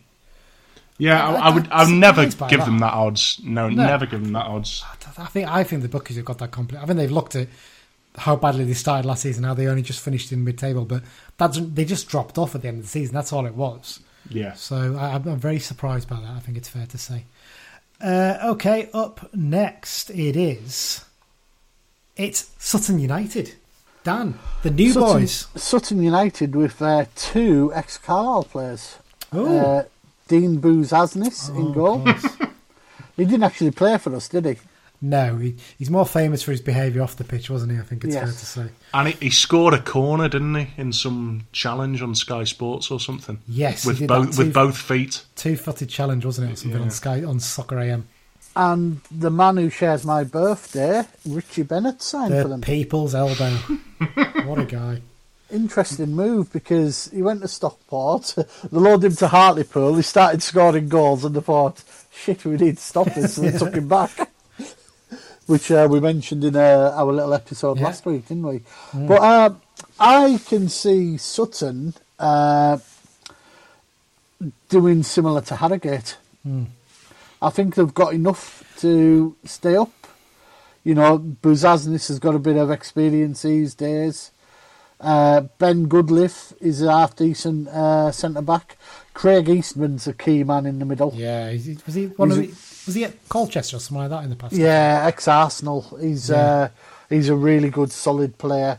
And they've got Omar Bugle up front, who he's not a bad little striker. You know, he's one of them. Looking at the squad, they've got enough. I've just looked at who they've played pre-season. Basically, teams in and around the M25. They all play each other. Won a couple, lost a couple, sort of thing. But I think that there are another who, similar to Orient, they could land a couple on loan from sort of like Millwall, Charlton, Palace type things. Yeah, possibly. I mean, Omar Bugle was a Lebanon international. Made one appearance for Lebanon. Born in Berlin in Germany, but he's obviously one of those lads who's an immigrant who's moved over there as well. A young kid. Harry Beautyman as well is another player who's a big player for them, isn't he? They've signed that Enzio Baldwin from Notts County. He's on his day. He can be a player on his day. So inconsistent though, isn't he? That's the problem with him. Yeah, hence why he's at this level, sort of thing. You know, he reeks of your traditional League Two winger. You know, we could reel a list of them from Carlisle, but no, I think Matt Gray has got enough about him. I think the squad's got enough about them, and I don't think they'll be flying high, but I don't think they'll be in a relegation battle. They're favourites to go down, aren't they? I just don't see that. No. Well, to be fair, Swindon aren't listed at present, are they? No, they are. They're 25. Well, you can get them 33 to 1 to win the league. Incredibly. Yeah, but they're not listed for relegation. Yeah. No, they're not. Maybe, but in terms of promotion, they're up there. That's a really weird one. Oldham are 6 to 1, by the way, lads. Lump on. There you go. Sutton United, I think they'll be all right. Okay. I mean, the big loss for them is losing that 3G pitch, isn't it? That they've had down, because they had the artificial pitch in non-league are allowed, but if you get to the EFL, you've got to rip it up and start again with a grass pitch, and for them that's a big loss of income as well, as much as anything, because it was a community facility that was used all the time, wasn't it? So, but then there's some arguments that sometimes it gives a bit of an advantage to those teams, possibly. I mean, 2 teams have come up in the last 2 seasons with pitches like that. Bromley are the same; they've been up there. Our silky smooth passing game would. Doesn't matter if it's on 3G or grass. We'll have to see, won't we? So there you go. Right, so I've got 2 more now, and then you've got the last one, Dan. So first up, Swindon Town. I mean, I'm going to try and keep this tight, but oh God, I could go on forever about them. They've been an absolute shambles for quite a while now. Last season they started last season okay under John Sheridan, whose spelling charge wasn't the best, let's just say. They dropped off massively in the second half of the season, and they were basically down the relegation zone for much of the second half of the campaign. As I mentioned there, Sheridan's time in charge was just appalling. I think there was an article on The Athletic the other day that I was reading, and apparently there was one game where Sheridan was nowhere to be seen, and the players didn't know what the team was. And it was coming up to like 2:30 or something, and they only found out because it was on the tannoy. I think it was about 2:50 he walked in and put a list up. Said, right, there's your team, and then walked out. But the thing is that they knew it because it had been on the tannoy. He hadn't told them. I think he's an odd bloke, Sheridan. I think some clubs he does okay at. Other clubs it just doesn't work for him, doesn't he? He did actually all right with us. I was just about to say, I think he actually did all right for us. Yeah, he's one of those ones. He needs the right environment, doesn't he? He didn't get on with certain members of our squad, did he? That was the problem here. Yeah, that was the big problem. And then when Chesterfield came calling, he was always going. Of course he was. Ben Garner's been given the manager's job here. It's his second managerial role after Bristol Rovers. Didn't end very well there. He's one of these people, he's not got any playing experience. He's never been a player. But he's a very well thought of coach. Apparently he was mentored by Jose Mourinho when he was doing his coaching badges. And he's had coaching roles at Palace and West Brom.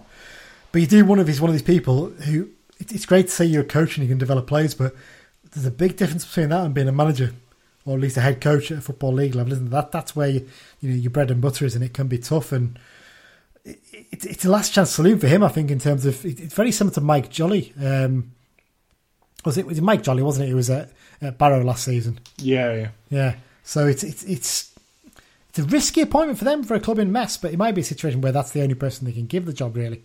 So summer signings, they've not really made any. This is the big concern. They've only got 12 players in their squad right now. It's all right. They've had Harry McCurdy on trial. Well, I'd imagine he's probably going to sign at some point this week, isn't he? There's an argument. Pierce Sweeney was their best signing, but he's already gone. Yeah. You can't really include him. But Ben Gladwin's come back for a fourth spell as a player. He's got a bit of experience. He was with MK Dons last season. I think I was reading that they've actually got the new owner now, haven't they? Yes, he's taken over now. That's all sorted. Yeah. But the problem is they've only got a week to get all these players in. And yeah, exactly. Yeah. So imagine not all the trials are going to be the best, are they, either? So it could be that we don't actually see them start to click until sort of autumn time. Well, my feeling is you might find they're going to really, really struggle first half of the season, and then they're going to bring in a load of players at January to try and get them. Yeah. I could see them having plenty enough to stop up, sort of thing. Yeah, the key men in the squad at the moment are probably Captain Dion Conroy and Vice Captain Matthew Bowdry. They're the two ones because they've got experience. Other than that, they're mainly kids. And yeah, I mean, I think they've signed a couple of goalkeepers, Lewis Ward and Joe Wollacott, but they're both inexperienced. They haven't played many games. And Tyrese Simpson on loan from Ipswich, he's potential at the moment, basically. That's all he is. And relying on that to score your goals could be a worry. I can genuinely see them struggling. I mean, pre-season's been a shambles for them, absolute shambles, and they had to rearrange their game against Swindon Supermarine because they didn't have enough players to play against their local non-league neighbours, and that's the only game when they rearrange it that they've won in pre-season. I mean, other than that, they've lost to Weymouth and Hungerford Town and drawn with Melksham Town. There you go, once again mentioning them, and they lost to Peterborough in the final game. Should we all go and watch Melksham Town next season? I think definitely we're going to have to now. They're our new non-league. We'll keep an eye on them and we'll update everyone as we go along through the season. Yeah. You mentioned there McCurdy's been on trial. The ownership issue is now sorted, but it's dragged on so long, and I really can see it being a long, long, tough season for them. I really, really can. It'll be interesting to see how they get on. Up next, it's me again. Tranmere Rovers. Last season, a big disappointment for them, I think it's fair to say. I think they anticipated going straight back up to League One. They felt hard done by the whole points per game thing. I mean, for me, it sounds harsh, but it's a bit tough shit, you know. It's just the circumstances, the way it is. Couldn't be helped. Bringing Mickey Mellon back as manager, there is a massive, massive plus for them, you'd think. He's a legend from his first time in charge of his double promotion he won there. Every club he's been at in England, he's won promotion. So he won it at Fleetwood Town, he won it at Shrewsbury Town, obviously he won at Tranmere. Dundee United last season, I think he did a solid enough job up there, Dan. I didn't really keep an eye on how Scottish football got on last year. Yeah. I think the chance to come back to Tranmere was too big an opportunity, and apparently he's bought a house on the Wirral now. I wonder where he's bought it, Mike. I mean, I imagine he's not bought in Caldy like Rafa Benitez, very posh up there. More likely maybe I don't know, Prenton, maybe somewhere Woodchurch over that way, possibly. I don't know. Yeah, certainly don't want a house in Birkenhead, put it that way. Absolutely not. Stand out for me, signing Callum McManaman. He's a player, you know, everyone expected big things from him in his early career. He won the FA Cup with Wigan, he was brilliant. Was he man of the match, actually? I think he was man of the match in that final, yeah. And he was outstanding. He went to West Brom and he had a spell at Sunderland, and he just never quite worked out. He's just come back from a spell in Australia with Melbourne Victory. He's 30 now, but you'd expect him to be one of the best. But it's quite reminiscent, actually, I think, slightly older, though, of Zach Clough, isn't it, coming to us? I think in terms of how you'd expect him to get on. I don't know. I mean, they've made quite a few signings. They've been very busy in the transfer market. Interesting ones, Elliot Nevitt, who's come in from non-league side Warrington Rylands. He's meant to be quite an exciting player. I think he's been around the non-league circuit a little bit. I think he's about 22, 23. Sam Foley from Motherwell's another interesting one. And Joe Maguire from Accrington. I think he's won promotion at this level before, hasn't he? So he's a decent signing. And in terms of the squad makeup, though, losing James Vaughan, that's a big blow, you'd think, isn't Massive, it? Any club this has to lose a player of his quality and nous and goal-scoring ability. Obviously, he's retired. But they've still got some good players there. Corey Blackett-Taylor was excellent against us down at Prenton Park. Goalkeeper Scott Davids is still a quality performer, and Peter Clark, he turns 40 later this year, and he didn't look 40 when he played against us in the league. I have to say, we said in the preview for that game he's someone you could target, but he didn't look like a player you could target, did he? He's a really good performer at this level. Like I said, last season was a disappointment. Mike Jackson didn't do that great as manager. They brought in Keith Hill to replace him. Did okay at first, but I don't think the fans ever took to him, and they properly tailed off and ended up just about making the playoffs, and they sacked him before the playoffs, didn't they? And gave the caretaker the job, and he couldn't quite get it over the line against Morecambe. And yeah, there you go. I didn't actually mention in the signings there. They signed Nathaniel Knight Percival from Morecambe as well. There's an ex-Carlisle link for you there. Interesting signing. The issue for me with Tranmere is I just can't see where the goals are going to come from. You mentioned Vaughan's a massive loss, but I mean, as things stand with their squad list, I don't think they have someone with the number 9 shirt, which would indicate that they're trying to bring someone else in. But that's massive for them. Like, they need someone to get the goals. Otherwise, I really don't think they're going to do very well. No, that's the bit would concern me potentially. Pre-season's they've done okay. They beat Rangers, and Dan, you'll know better than me. Was that a strong Rangers side they beat? Yes and no. It was a brilliant goal that won it. I think it was just one of them. You get those sort of scores. And Rangers had plenty of chances, and just they didn't really have many strikers playing. But no, it'll certainly give them a bit of a boost.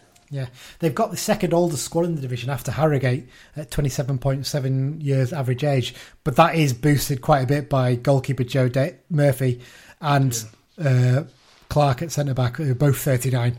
So that pushes it way up. Joe Murphy, I think, famously threw a hissy fit when Kieran Westwood got called up to the Republic of Ireland squad because he was like, because he's not Irish. And Joe Murphy, who actually is Irish, was like fuming about it in the papers. There you go. Obviously, Jay Spearing in midfield as well is a really good performer, and you saw how good he was last season when he played against us. So I think I agree with you, Mike. I think that the key thing missing for them is a good striker. They've signed this young lad from Liverpool, Paul Glatzel, the German lad.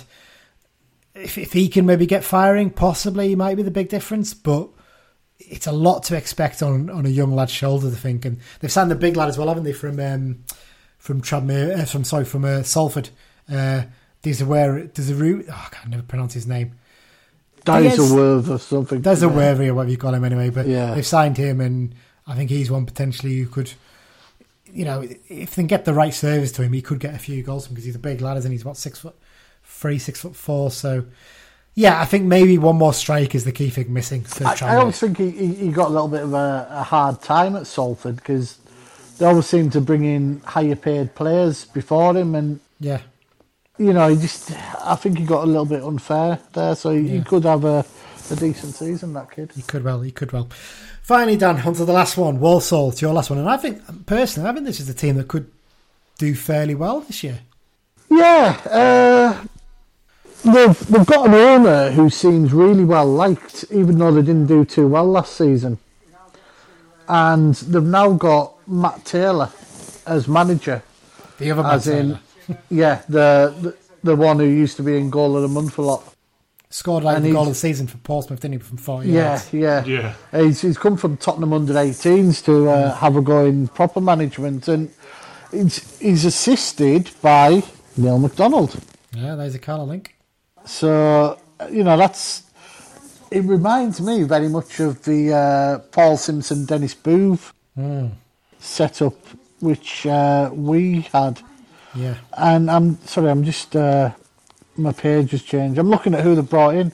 Brought in one or two good players, Joss Labady, Connor Wilkinson, Manny Mont, Stephen Ward. Yeah. In the Premier League. Zach Mills, there's some good names there. I do wonder if it'll maybe be a season too early for them, in my opinion. But I certainly think they'll be on the edges, certainly.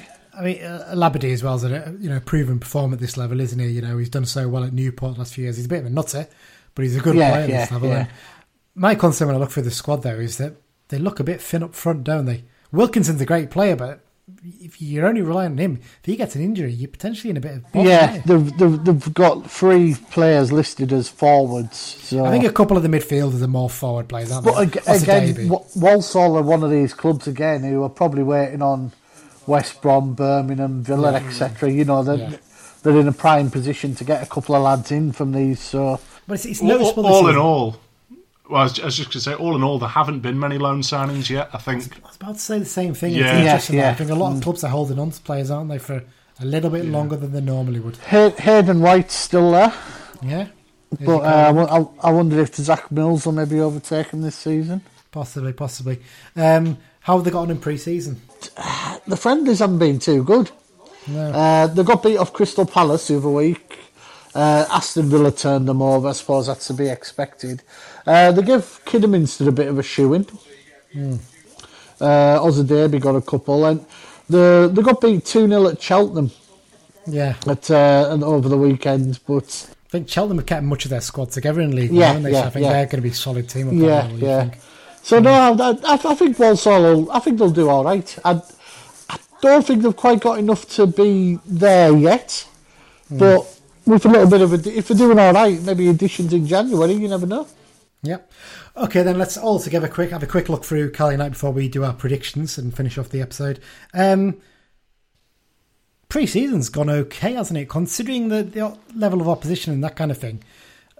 We'd like to maybe have played a couple of better teams, but Mike, I'd argue I'm pretty happy with how it's gone. Yeah, I mean, I think if you're to compare to last season, obviously midfield is the same, isn't it? You know, Yeah. Defence possibly weaker, but Not as experienced, is it? Yeah, well, I mean, compared to say the start of last season before we signed Bennett, there's an argument that it isn't any weaker. You know, because we still have McDonald, we still have Hayden. You know, and obviously the two Feeney, don't you? Basically, yeah, and you know the two fullbacks. I think you know if they're fit, and you know Tanner and Armour, no issues there whatsoever. But it's just a little bit of depth is the issue. But up front, I think no one's going to argue when I say that our options up front are better than what we had going into last season. I don't know about that. I think because we all know how good Coyote was and how important he was to how we played as much as anything. There's still some doubts about who's going to be starting up there. Is it going to be Manny? Is it going to be Alessandra? Is it going to be Abrahams? I still think we're not quite sure. We always knew Coyote, if he was fit, was going to start last season. I think we always knew Patrick was likely to start as well. Yeah. It's well, one of I mean, ones. it's not entirely clear what system we're going to go with, if we're going to do the same 4-3-3. Or, I mean, Zach Clough has said he likes to play as a number 10. Yeah. So would we maybe go for that sort of 4-2-3-1 thing and have sort of him in behind or Alessandra in behind even? If you're putting Clough as a 10, does Mellish play? Yeah. It's tough, isn't it? It's tough, isn't it? It's Mellish might cancel out the team. On rating, Clough starts ahead of Mellish. So then maybe you play Clough on one of the wings and just tell him you've got a bit of freedom here. But then the pressure's then maybe on someone like Mellish or Riley to cover that area. Yeah, he's not going to track back as much. Or is this season where we see Mellish in his final form as a number 9 and scores 40 goals? I think are we entirely in agreement then that basically Clough's the best signing of the summer for us? I think Yeah. And I honestly, the fact we got him on a 2-year deal, I think the conversation will have went, look, you've dropped down, sign a 2-year, enjoy yourself. If you do us all right, we won't stand in your way next summer. You'll get your move, we'll get some money, everyone's happy. Yeah. Reading between the lines, I don't know if I'm looking too much into it here, but I think some of his injuries, I think it's sort of mental health a little bit. I think he sort of seemed to be suggesting he just wants to get back to playing with a smile on his face. Yeah. Which, you know... I think he'd be more cautious about his next move, definitely, where it happens. Yeah, because I think some players, you know, they take knocks all the time, but if they're enjoying the football, they'll gladly play. But if you're not enjoying your football, you'll say, oh, I'm injured, I can't play this week. Do you know what I mean? And but I think we're talking about Clough, but I think Abrams is a very good signing as well. You know, it's easy to sort of gloss over that, but I think Clough he's going to score goals and create goals, and I think given the right service, Abrams could well get a load for us. I don't think people realise how much football Abrams has played as well. Yeah, he's played a lot. At this level as well. It's made out as though he's only played a few games. I think he's got about 150 career games. And over 100 are in League Two. The rest being all cups and that. You know, I'm like, you know, he's got a lot of football under his belt for his age. And yes, I know he played out wide a little bit last season, but, you know, he knows what it's about, huh? Definitely does. Okay, lads, then let's move on to the bit everyone's been waiting for, the bit they get to mock us for. It's the predictions. I have my notes. Okay, so here we go. So first up, lads, we'll do this in alphabetical order each time in terms of who says what. So first up, champions. Dan, who are you going for? Tranmere Rovers. Oh, so you're not worried about the lack of striker there then? No, I think they might bring someone else in time. Okay, me, I'm going to go, and our old friends at Heavens Devils podcast are going to be happy about this. Forest Green Rovers, I think, because I just think they've kept generally the core in. I think they'll get a couple more loan signings, and if they can keep Jamil Matt fit, I just can see them kicking on. I think they'll be champions. Mike? Yeah, well, I'm just going to be boring and say Salford and follow the bookies thing. I think they've done enough now to sort of... They haven't gone too mad this summer. They surely know what it's about now, don't they? Yeah, surely, yeah. Okay. Promoted. Dan, who are you going for? I've got the two teams promoted as Forest Green and Salford. Not really amazing choices, but I'm with you on Forest Green. I think they've kept the majority. They've got the setup. I think it's possibly their turn. And again, as we've just said with Mike and Salford there, you know, it's surely they know what it's about this time. Yeah, you'd think so. Promoted, I'm going to go for... I've got the same top three, just in a different order to you, Dan. I've got Tranmere and Salford. Yeah. Again, like you, I just think Tranmere will get a striker in, or that lad from Liverpool will turn out to be decent. Yeah. And Salford, like I said, I think they won't quite have enough to be... I think in keeper they've weakened themselves. So I don't think King's as good as Akaldi. So, yeah, I'm going for that as top three. Who are you going for, Mike? See, I'm mixing it up a little bit. I've gone for Forest Green and Bristol Rovers. So, yeah. I mean, Bristol Rovers are one of them. They'll either be great or they won't. And, yeah, that's what I'm going for. Okay. Playoffs. And we want the winner as well. Dan, who are you going for? In alphabetical order. Yep, same for me. Yeah. Bradford. Yep. Carlisle. Yep. Mansfield. Yep. And Leyton Orient. Okay. Decent selection. Let's say. Who are you going to win it? Winner? Well, I've got to say Carlisle. Got to be, hasn't it? Right. Do you want to hear mine? This will shock you. I've gone for Bradford. I've gone for Carlisle. I've gone for Mansfield. And I've gone for Walsall as my fourth one. Just to mix it up a little bit. I think Taylor will have a decent run there. I really do. And again, Carlisle's will win it, of course. Got to go for Carlisle. Mike? See, I've gone for Bradford. I've gone for not Forest Green, Newport. Us, obviously, and Port Vale. And obviously us to win. Oh, there you go. Wembley. There you go. No, fair enough. Relegated, Dan. Alphabetical order, Oldham and Scunthorpe. Ooh. I'm nearly the same as you. I've gone for the other North Manchester club. I've got Rochdale and Scunthorpe. I just don't think Rochdale will sort their off-the-field issues out in time. And like you said, Scunthorpe just look weak. They really do look weak. Yeah. Mike? I've gone for Swindon and Oldham. Yeah. I just think Swindon will just get enough in January. That's the difference I've got. I think with the relegation issue, it's going to take a few weeks to see where these, your Oldhams, your Rochdales, your Swindons, where they're at come the end of the transfer window. Yeah. And it might take them a few weeks to get going, and January will be big. I mean, it's probably one you could revisit come January. Yeah. Dark Horse is up next. Dan, what have you gone for there? Well, I've said Orient in the playoffs, so Orient are my dark horse. I mean, I'd probably say Walsall for me, but actually, looking through, maybe, just maybe, I think Stevenage might kick on again. They might be just outside the playoffs, but I just fancy them to do a bit better than people expect, maybe. Yeah. There you go. Mike? Yeah, well, I opted for Stevenage, but I was very close to putting Barrow, but I opted for Stevenage. Steady. Okay. Unexpected strugglers. A team that I think maybe people are expecting to do well, but will actually find themselves struggling down near the bottom. Who have you gone for? I've gone for a team that Mike's alluded it could be shit or bust, basically, and Bristol Rovers. I just... The elephant in the room just hangs over them, you know. I mean, it shouldn't, but if it does... And I was speaking to a Bristol Rovers fan a few weeks back, and he said they were abysmal last season. They really were. I know they've had the clear out, they bought them in, but with so many players, it might take time to click. Yeah. For me, I was very close to picking Exeter, but I just think they've always just got that little bit extra in terms of the youth. A lot of people are thinking Port Vale will do well, and I think Clarko actually might find it a bit tougher in his full season in charge. But actually, if I'm going to pick anyone, probably Northampton. I know they've got them around about mid-table. I think they could be right down near the bottom. Yeah, just because they've got an experienced manager. Yeah. Mike, who have you gone for?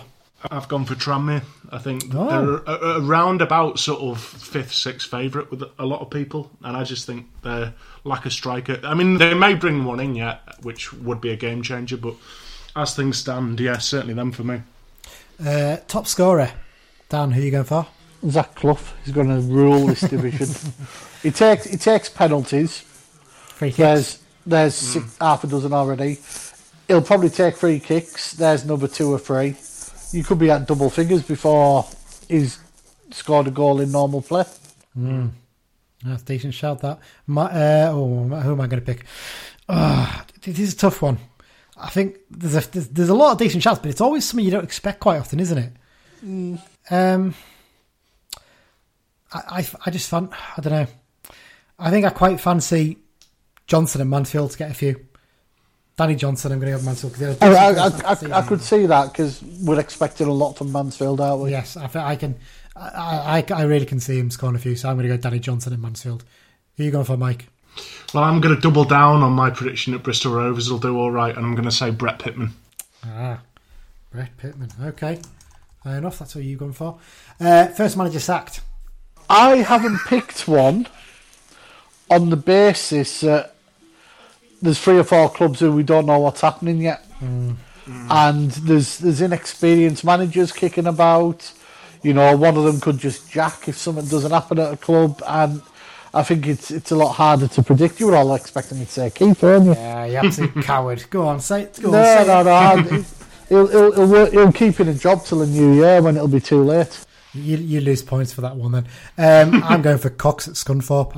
I think it's going to be a real nightmare for them. I really do. So I'm going for Neil Cox. Mike, who are you going for? Even though I said Salford will win the league, Gary Bowyer.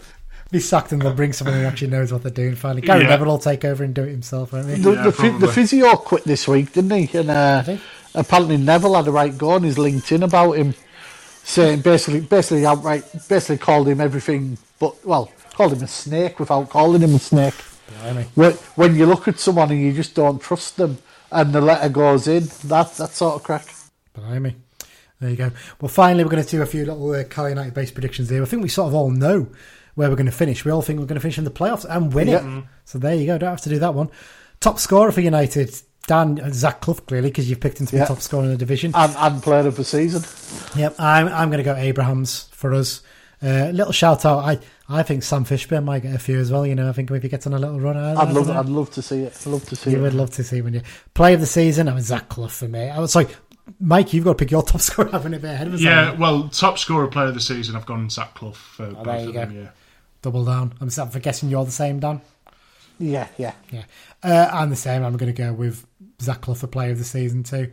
Most improved. Are you going to go for there, Dan? I'm going to go for Jack Armour. I think he's on the upward trajectory. He started off as second choice. He got in the team.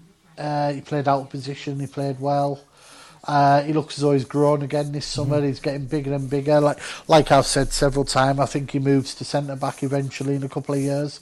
But I think Preston will really regret letting this lad go. Yeah, I'd agree with you on that in terms of regretting it. I want to go for Josh Dixon, but I mean, it's starting from a very low point there, isn't it? That's the problem. So, I'm going to go Gimme Toure. I think he's going to be most improved. I think you're going to see a different player this season. I really do, and I've been championing him all of pre-season. I think he looks a different player, looks happier. Gimme Toure is going to be my most improved player. Mike, who are you going for? I've gone for exactly the same. I think we've alluded to it in other episodes, haven't we, that I think the fans sort of roaring him on as he's one-on-one against an impact this season. And I think the attacking players around him, I think it'll definitely help him out. So, yeah, it's got to be Toure for me. Gimme Toure. Finally, lads, how do you think we're going to get on the FA Cup and the League Cup? Are your predictions rounds we're going to get to? FA Cup, I think everyone's happy if we make the third round and get a decent game. Yeah, I'd agree with that. I think third round's capable. And League Cup, I think we've got a hard game, haven't we? I think we'll make the second round. I think we will, because I just think Sheffield United won't take it seriously. That's the flip side of it, but I think we might get. To be honest, are we really bothered? Because there's not the really big clubs in the second round anyway. No, definitely not. So there you go, Mike. To round it up, well, I've gone both tournaments second round. I just think it'll be I think we'll focus more in the league this season, which will culminate in our obvious playoff final victory. Is that second round of the FA Cup where we go out to someone who then draw Man United away? Definitely, yeah. That's just written in the stars as well. Yeah. There you go. Well, that's it then, lads. So it's been a bit of a slog, this one. It's going to be a two-parter, I think it's fair to say. So, put it out as a 2 hour. Put a warning at the start. Hey, give the people what they want. My brother will be able to do a marathon run listening to this one. He's a runner, though. He'll be all right. He is. He'll be fine. So there you go, guys. Thank you very much for listening. Thank you very much, guys, for spending 2 hours with me talking about how things are going to go this season. I think we're all excited, aren't we, for that first game against Colchester. And I think, to be honest, when you look at the start we've got, it's not a bad one to have, is it? Them and Swindon the first two games. There's, touch wood here, famous last words, but of all the starts we could have had, I think most people would have been pretty happy with that, wouldn't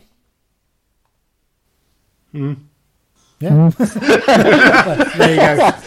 Sums it up pretty well. Right, as ever, guys, thank you everyone for listening.